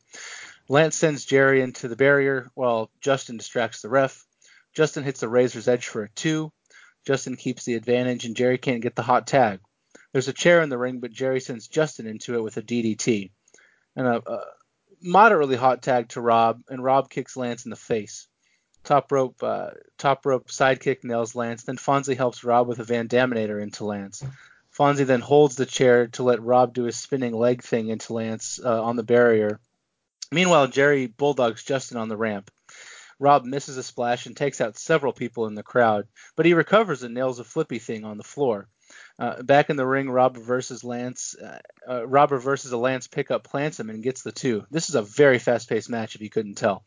Justin is avoiding Rob. We should mention that's the story of the match. Rob and Lance find themselves on the top rope, and Lance sends Rob off and nails that gorgeous top rope spin kick. Rob recovers and hits his tumbling senton onto Lance. Justin attacks RVD from behind. Fonzie then sets up Justin onto a table after RVD puts him down. But it's Sabu, and Sabu runs in and puts Justin to the table and steals RVD's thunder there. That tricky Sabu. RVD then misses Lance and hits Jerry with a frog splash. But then Jerry kicks out of the frog splash. It's a clusterfuck that ends when Jerry hits the cradle pile driver on Lance for the 3.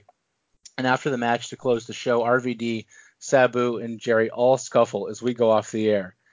That was an action-packed 20 minutes. Chris Lacey, what are your thoughts? This was a fucking awesome match. It was, wasn't it? All these guys could quite easily be top-end, mid-card to low-end main eventers in either of the 2 big companies. Quite easily. Please don't do that, because then I won't know what I will do with watching ECW. I'm going to make a massively bold statement right now. I think RVD is the 3rd most over wrestler in the US right now. He is only behind Rock and Austin. He is more over than any fucker in WCW is. And everyone is eating out of the palm of his hand. He is, when they go onto TV, they don't make him the face of this company and push him as the main star on TV, they are wasting this opportunity. And the problem I have is that RVD getting national exposure may mean that Turner opens up his credit card and lets Bischoff go however much, just give it to him. Bob. Okay, so the first 3 minutes or so, if you want to really nitpick, was slow, which is to be expected. But the last 15 minutes of this match, which is obviously the majority of it, was really good. I mean, they picked up the pace, constant action. All 4 of these guys looking really, really good. So a very good main event to close out the show. The aftermath with Sabu, I mean, immediately I'm thinking we're going to get Sabu, Lynn, RVD, triple threat. That's always been their kind of go-to match. It made them in terms of getting on the map with Sabu and Douglas and Funk. Now you're going on national television. Could this be maybe the first match or the first main event of that first TV show where you just go an hour with these guys just doing it? I would think that could be potentially fun. I don't know if Sabu can go an hour without messing everything up, but who knows? Killing That somebody. Right, yeah, that could be a lot of fun. I don't know if I could agree with RVD being the 3rd most over guy in wrestling, and just because, sure, WCW is on the downtick, but they're still having like 6 million people watch their programming or whatever it is, and obviously WWF is like doubling that. But like a guy like Goldberg and Hogan, Sting, I mean, you have an arena, let's say of 20,000 people, whether they're casual fans or diehards, and you send out Hogan I mean, they're going to go nuts. And you have a guy like RVD who is arguably wrestling in front of like 800 fans most nights on a good night. I don't think he's nearly as well known in the wrestling world as maybe we're trying to give him credit for. And it's no fault of his own. I mean, it's ECW. It's not very friendly for advertisers. It's not very friendly for, it's a documentary about ECW guys today. I mean, that's just not going to happen. Now with national television, that could change. But I think right now, I don't even know if I could put him even in like the top 10 of most popular wrestlers going. And because that's incorporating, like I've said, your casual fan, your diehards. Your casual fans are not going to know the majority of these guys on this show. That's just kind of how it is. Because ECW is in their own little bubble. He probably should be, because he's arguably the best wrestler going right now in ring. I would definitely say that without any kind of hesitation. But in terms of most popular, I think that might be a bit of a stretch.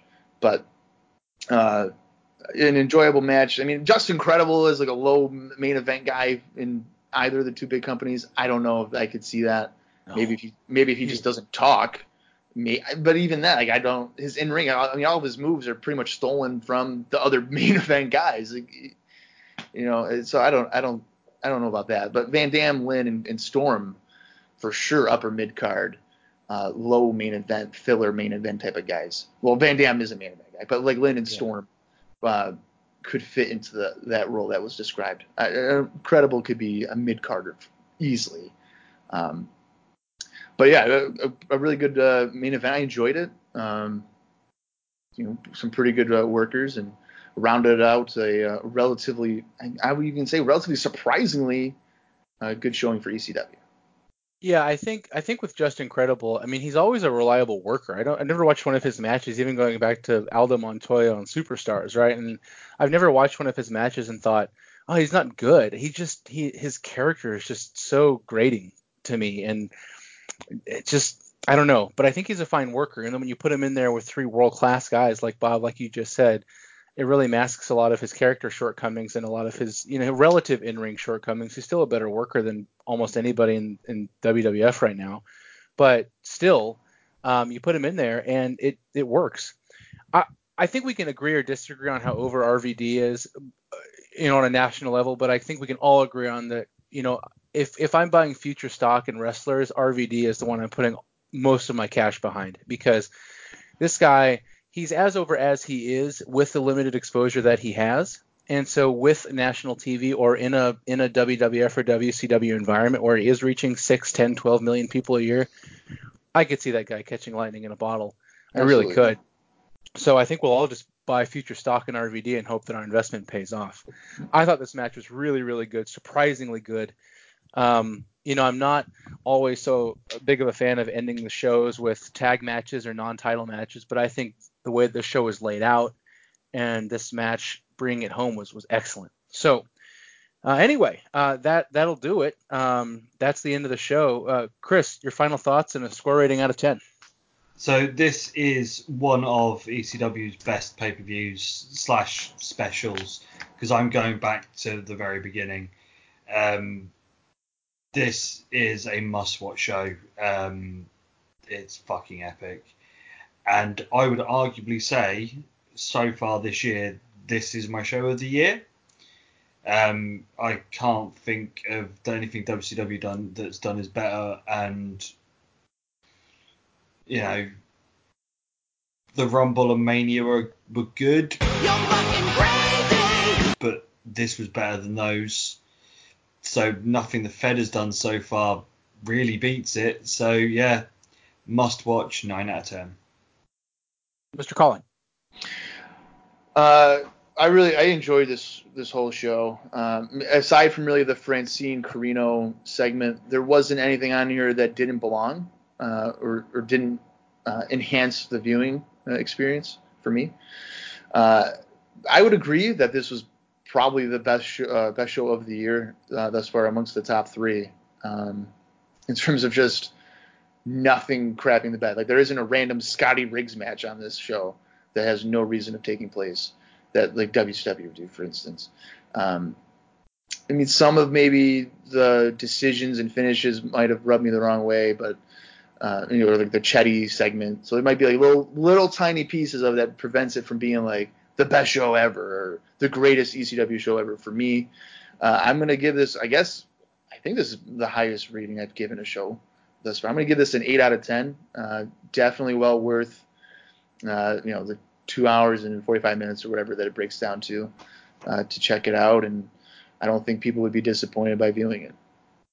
Yeah, my complaints about this show are very nitpicky. I think there was a little bit too much talking and a little bit too much non-wrestling going on. There could have been one more match in there, but then you run into that problem where are we just putting matches on to have matches and putting filler in? So I in a sense, I'm kind of glad that they went with a lean card. I don't think the show ran more than 240, 245. So, shorter than even your normal pay-per-view. Every match was above average except for the Taz to Jerry match, which if they're planting seeds for a longer feud, those guys are going to have better matches because they're both, to Jerry especially, very good workers. The Spike, listeners to the show will know I'm not a big fan of the Dudley Boy style matches, but I certainly appreciate that what their product is. They do a good job of doing it. So I'm not going to let that get in the way. I'm going to split the difference here, and we'll call this show an 8.5 out of 10. It is the best ECW show since last year's Heatwave, which I think I gave a 9. And it is the best show of the year so far as I can tell. 8.5 out of 10, and that'll be our average for Heatwave, 99. Go watch it. So we'll quickly do the TVs to recap the month very, very quickly. July 24, and this is your standard post pay-per-view clip show. We learned that the next pay-per-view will be September 19. It's called Anarchy Rules, of course, with a Z. And then we cut to July 31, and we're in New Orleans with Joel Gertner and the Dudleys. It's a rematch with Dudley and the Dudleys versus Balls and Spike, and Balls and Spike retain with another Spike stealing a pin on Devon's spot. They teased ascension of the Dudley camp, but it doesn't go anywhere. They recap the Tommy Dreamer Lance Storm match from Hardcore Heaven in May, only to sow the seeds of how Tommy Dreamer apparently got injured, or at least that's the story they're telling. For what it's worth, that was an awesome match. Go back and watch it. And then our last segment here is Danny Doring and Angelica, not complaining, to bring us home. Did I mention Angelica's there? Before anything can happen, Sabu attacks Doring and Roadkill, and then Fonzie fucking straight up kicks Angelica in the face. And Sabu puts her through a table. National TV.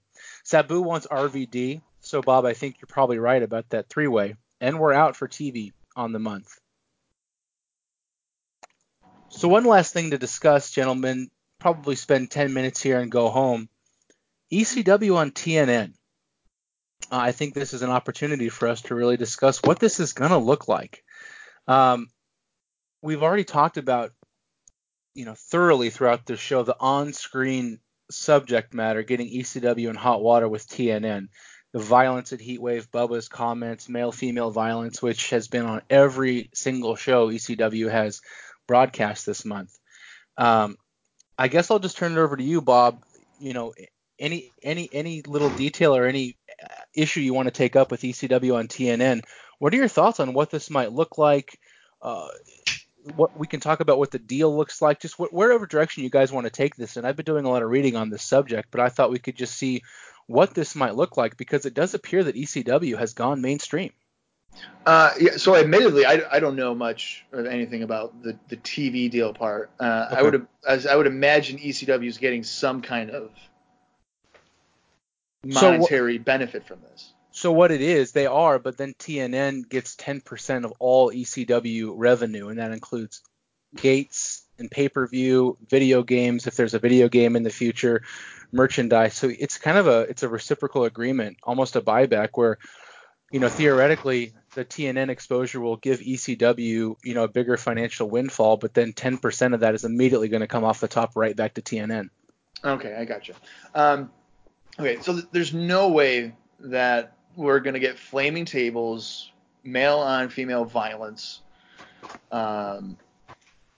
cheese graters, just a variety of different things. Maybe New Jack in general we won't get on TNN. Yeah.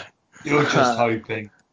Well, I mean, come on. This guy is not pleasantly on the eye, and he looks like he would maybe actually hurt somebody when, ironically, he has. I kind of feel like the ECW will be substantially watered down to a point where, you look at the WWF and their hardcore division, if you want, whatever you want to call it that. It might be something along those lines. I don't think there'll be blood, which is really, I think, I want to say that ECW will be edgy in terms of angles and stuff like that. But in terms of, your blood and violence and stuff like that, I think it's going to be more similar to what you're seeing on Nitro than you would see on Raw. I think you're right. The reports are, and who knows how much this is going to change in the next 6 weeks and even after the show launches, but the reports are that ECW is going to keep producing hardcore TV so that can reliably be what it is, or they can do other blood and guts. I was just going to say that's what what hardcore TV could be. So on TNN you could be like, we got this going on. But if you go to hardcore TV at 1 a.m., you're going to see this crazy no rope barbed wire landmine match or something that they could just throw on over there. Exactly, and they've been extremely explicit in their interviews and with the television magazines and stuff that the ECW and TNN product is going to feature in-ring matches. And they even went so far as for Paul to say, I envision our 1 hour to be 3 longer matches, de-emphasize the out-of-the-ring stuff, emphasize the in-ring product, and make it a wrestling show. So we're looking at almost something like structured like a territorial wrestling show more than hardcore TV. So you're right on the money with how you think this might look like. Chris Lacey, take it away, my friend. So one thing, obviously, being this side of the pond, I obviously don't know how your American TV works in the same way that obviously you guys do.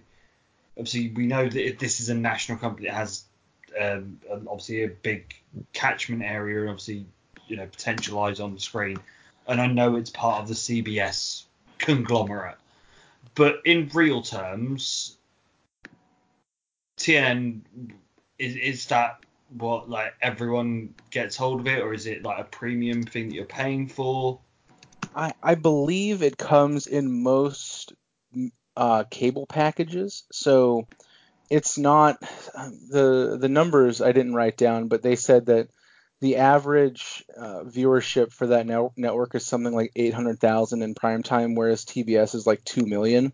So it's about half as watched as the Turner networks, and the USA network is usually along the same line as the Turner networks in terms of viewership. So no, it's about half the reach, I think, of the WWF and WCW networks. Okay, so it's a bit like, so it's a premium channel, so you have to buy a cable subscription to have it, but it's on there and it gets a decent turnaround.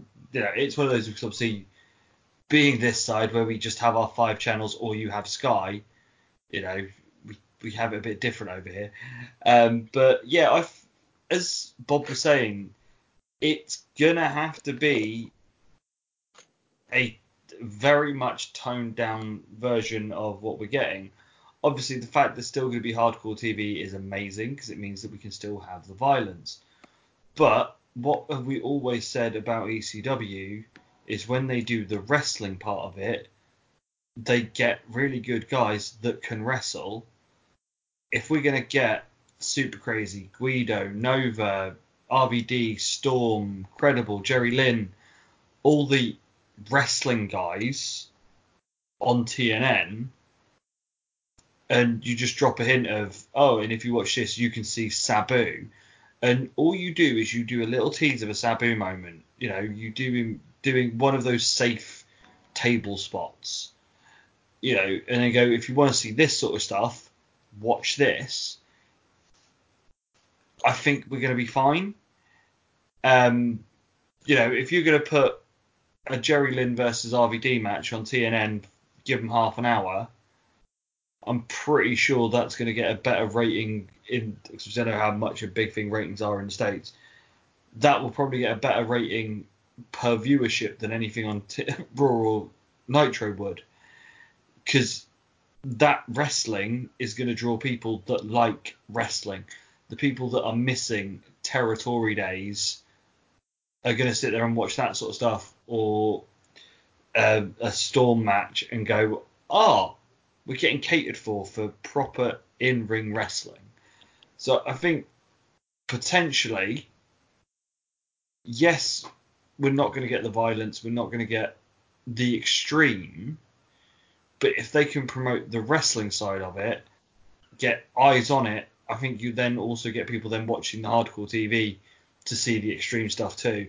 The only thing that I can see being a downfall is the core audience are so ingrained in the violence and the extreme, and ECW basically being what we've seen for the past couple of years, that you piss off your bread and butter by not having the violence.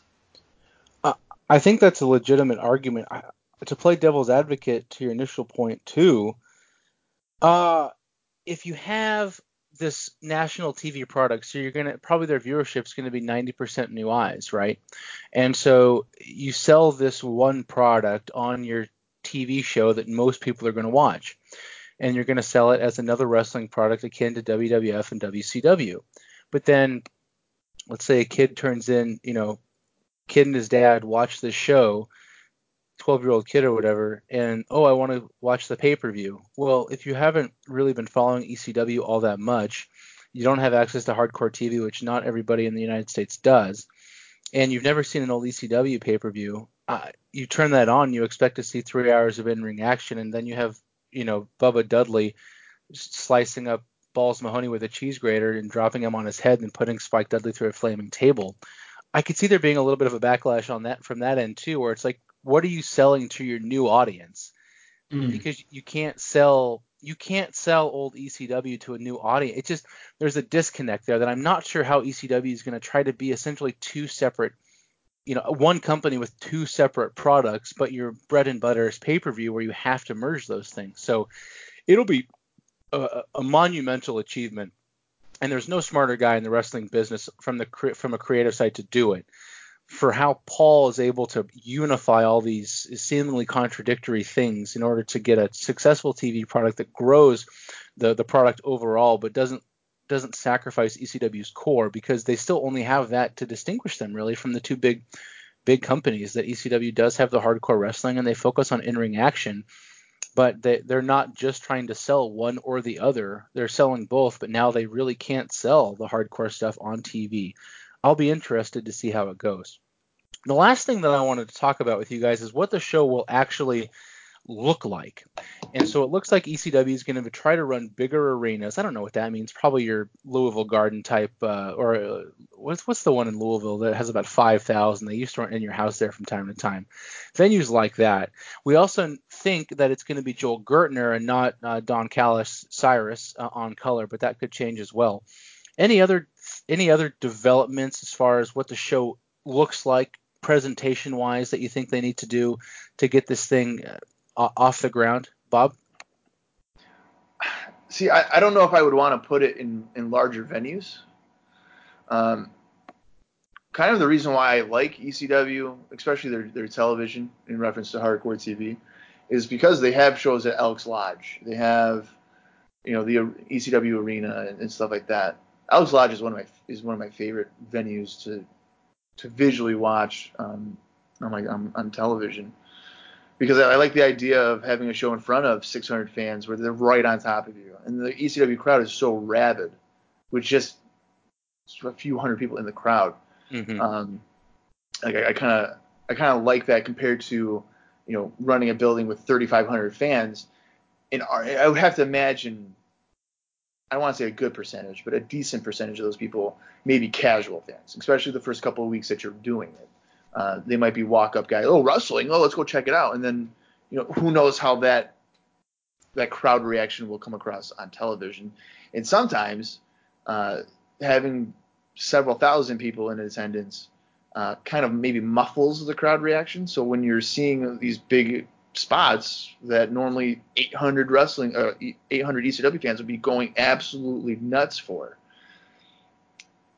having it happen in front of 3,000 fans might not even have the same presentation value to it. So I would try to detach it as much as I could from your other two national brands. And you can have the argument that if you do that, it makes them look lower level, which I kind of think should be. That's what ECW is, not lower level, but like the outlaw. They're going national like this. You're kind of distancing yourself from being a rebel, and you're kind of propelling yourself into wanting to be a competitor. And that's kind of the appeal of ECW, is being the rebel. That's how it's always been with pay-per-view. Like, they don't want us. And then you finally get it. And now we want national television. You got to give it to us. Now you have it. So now you're competing. And that's what I'm kind of taking this as. ECW is ready to actually compete. And for me, it's like with musicians. You have a band and you're a huge fan of them and they're doing concerts in front of 150 people. And the second they sell out to go to a big album, you're kind of, and then all your buddies are like, "Yo, dude, did you hear these music?" Yeah, I've known them from the beginning. "Oh, dude, they're so sick. Have you heard this song?" Your appreciation for that band goes down a little bit because it's not your band. You know what I mean? Like, you don't have that attachment to it anymore. So I could see where with ECW, where it's like, "Hey, man, have you heard of Jerry Lynn?" And it's like, "Yeah, man, he had this great match with fucking Sabu on this show I was watching. I don't know who they are, but like, it was great." And then so everybody knows about it. And you're like, "Well, I remember with like Lightning Kid in Global." Mm-hmm. So then it's like, okay, so now everybody knows about it. It's not as cool. So I'm kind of afraid that ECW won't be as cool as it once was or is even today. So I would try to keep it to run, maybe even have the TV, I don't want to say just at the ECW arena because then you'll devalue that arena, but keep it in your 1,500 seat arenas and really kind of enhance it in that way. And Heyman's phenomenal at doing that. You guys like Hack, Sandman, all these guys, and they go somewhere else, and you're like, wow, this guy's not that great because he's able to hide stuff very well. And I kind of hope that he's able to hide things production-wise, just as he's able to hide maybe the failures that the wrestlers through the years have had to be able to highlight the good stuff, like Public Enemy and stuff like that. So, sure. Like, who knows? I'm curious to see how it works, and I think that if they were to keep it to where they are at, because that's always been like what with Todd Gordon. He wanted Northeast, just keep it Northeast. We don't have to do all these things, and it looks like Heyman, full steam. He's going exactly for what his goal is and what his dream is. But you don't want to expand too quickly. You don't want to be doing these arenas of 4,000 people and only 1,100 show up, because that's going to hurt your value. I would rather have 800 fans sold out there. Casual fans on TV like, "Oh, wow, I might not be able to get a ticket to this thing." Instead of being like, "Oh, okay, they ran this huge building and like look at the upper, like the Georgia Dome, for instance, for Nitro this month. Like, it's a ghost town compared to even January." You know what I mean? So that the perception of the product could be seen negatively by doing it that way. Completely, and I think there's a way to do pricing too, where you don't lose a ton of revenue if you're running smaller buildings, because you have 800 people who are going to pay pretty much whatever you charge, versus if you're playing a 3,000 seat arena and you have to paper it, or you have to lower ticket prices to some comically low mid-90s WWF level. Yeah, but and the thing too with like merchandise, you're selling these T-shirts. Let's say before this you're going 15.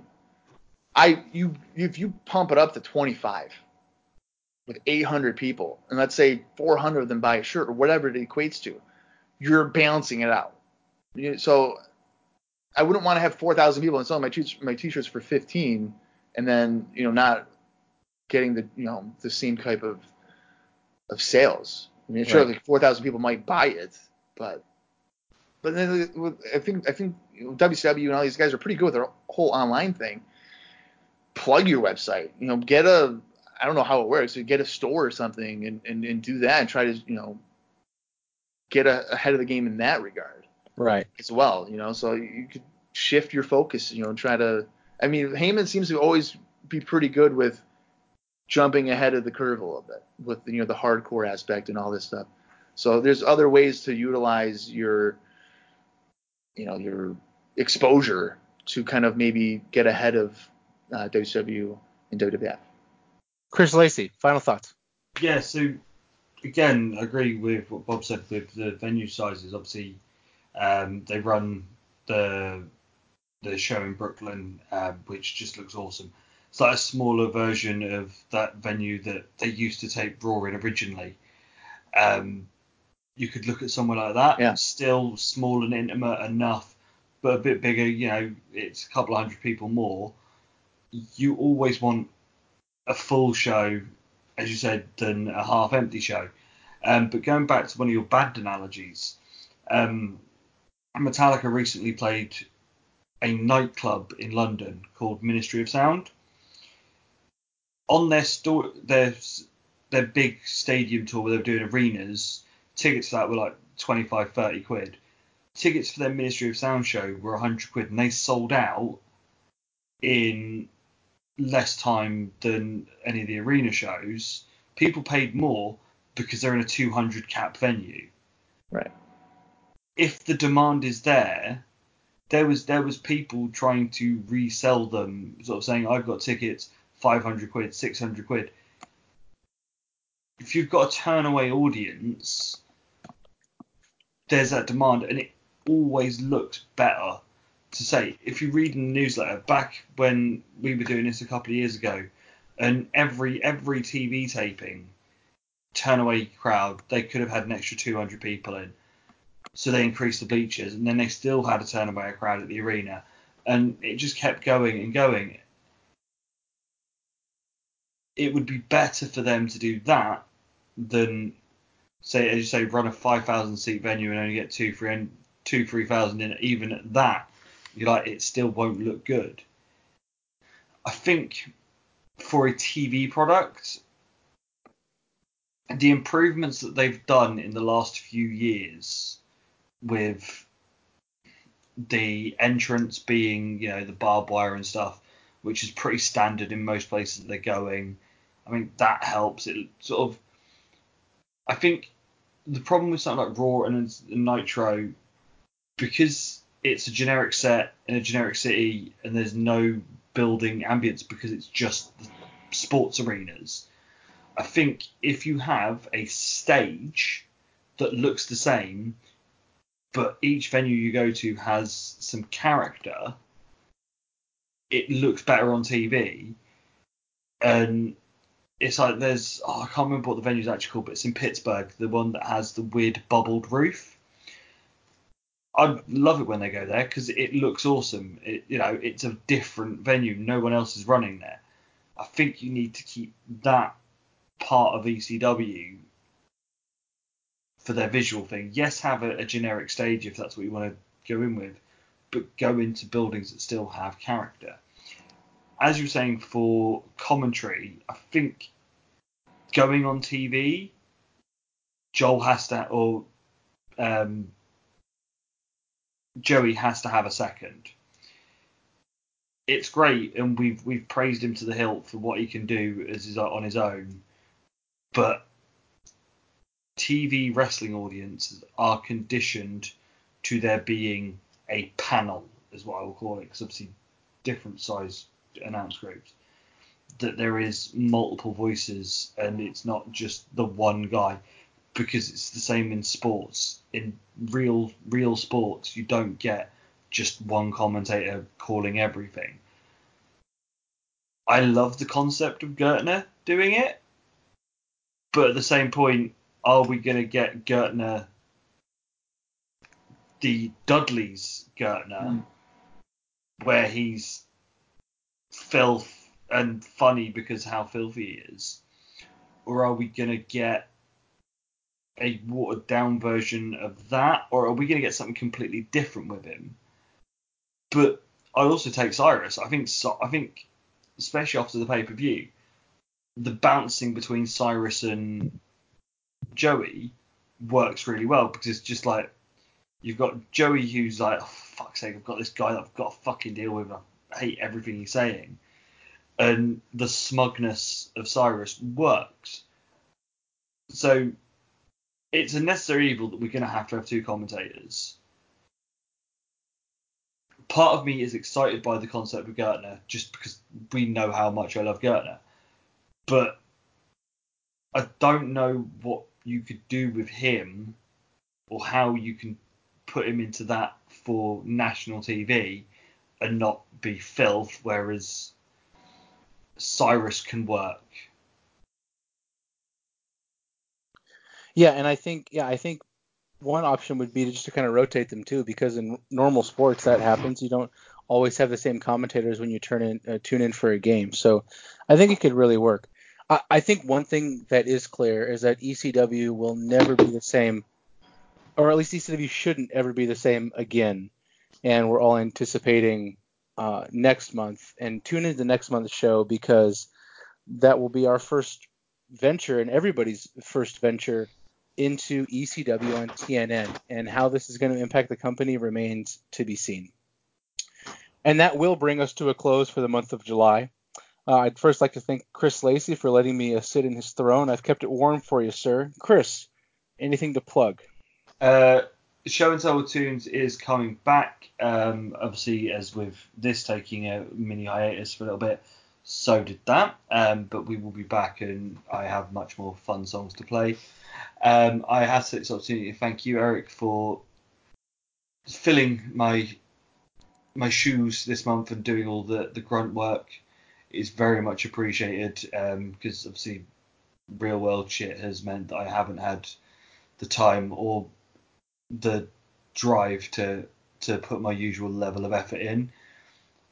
But I'm very grateful that you've helped out and held the fort and basically make me look like an amateur now. You know, you did it too well. Well, you can have it back, sir. I'm just filling in. And yeah, we're happy to have you back. Bob Calling, thanks to you as well. I know you're on other shows. Tell us what those are. Yeah, well, thanks for having me on, guys. Any month that I'm able to be part of this, I look forward to it, and I always have a really fun time talking with you guys. So again, thank you for that. So yeah, a couple things to plug. You can follow me on Twitter at YoBobbyBoy89. Sometimes I'll just talk about random things I'm watching. No one really probably pays attention, but hey, that's what Twitter's for. WrestlingRecaps.com for various show reviews, articles, magazines, stuff like that. And I've also got my own podcast, IcoPod, with my buddy Austin Skinner. We just got done recording King of the Ring 94, which should be out probably shortly around the time maybe this is released. I'm not sure. But I have a question about that show. Yeah. How much does that guy weigh? Yeah, right. So we've noticed a couple of times that Mr. Art Donovan might have been muted on the event that they have on the network there.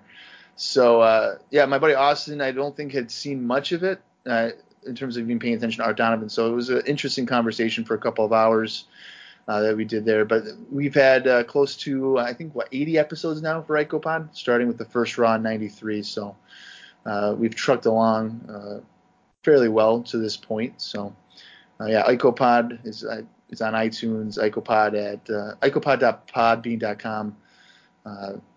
For, I guess, maybe an easier way of checking it out. But if you enjoy early 90s WWF nonsense where the new generation includes Nikolai Volkov, then you can check out IcoPod. Support our family of podcasts, Show and Tell with Tunes, IcoPod, both very good shows. And just a reminder, this show, we are on Patreon at patreon.com/wrestling20YRS. Just a few dollars a month for early show releases and bonus episodes. Rory McNamara and I recently reviewed Daniel Bryan versus Kofi Kingston from WrestleMania 35 and Shawn Michaels versus Triple H from SummerSlam 02. Very different matches those were. And that's just the tip of the iceberg. And finally, go ahead and leave us a review on your favorite podcast platforms. And If you're on iTunes, we love the 5-star reviews, and we'll take them all day. But if you can, leave a comment, any comment with your 5-star review. Reviews really, with comments, really help us climb the charts. And do the same thing with Show and Tell and with IcoPod too. Give them that 5-star review and leave that comment. We're on Twitter. We're on Facebook. We are on Patreon. So for Chris Lacey and Bob Calling, this has been Eric Landstrom for the Wrestling 20 Years Ago podcast. We'll see you on TNN in August. I've said this a lot of times before. I've wrestled on an ECW show with 50 people on it. And those guys put on one hell of a show, and those 50 people told friends, and then we grew that house to 100, and then it went to 200, so forth, and now I believe this Dayton Arena is sold out.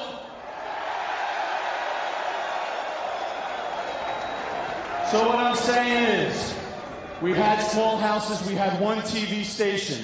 Then we went and all we want to do is achieve pay-per-view. We did it. And then all we wanted was national TV, and we did it. And now, without your support, we wouldn't be here. But what do you say? We make ECW the #1 wrestling federation in the world today.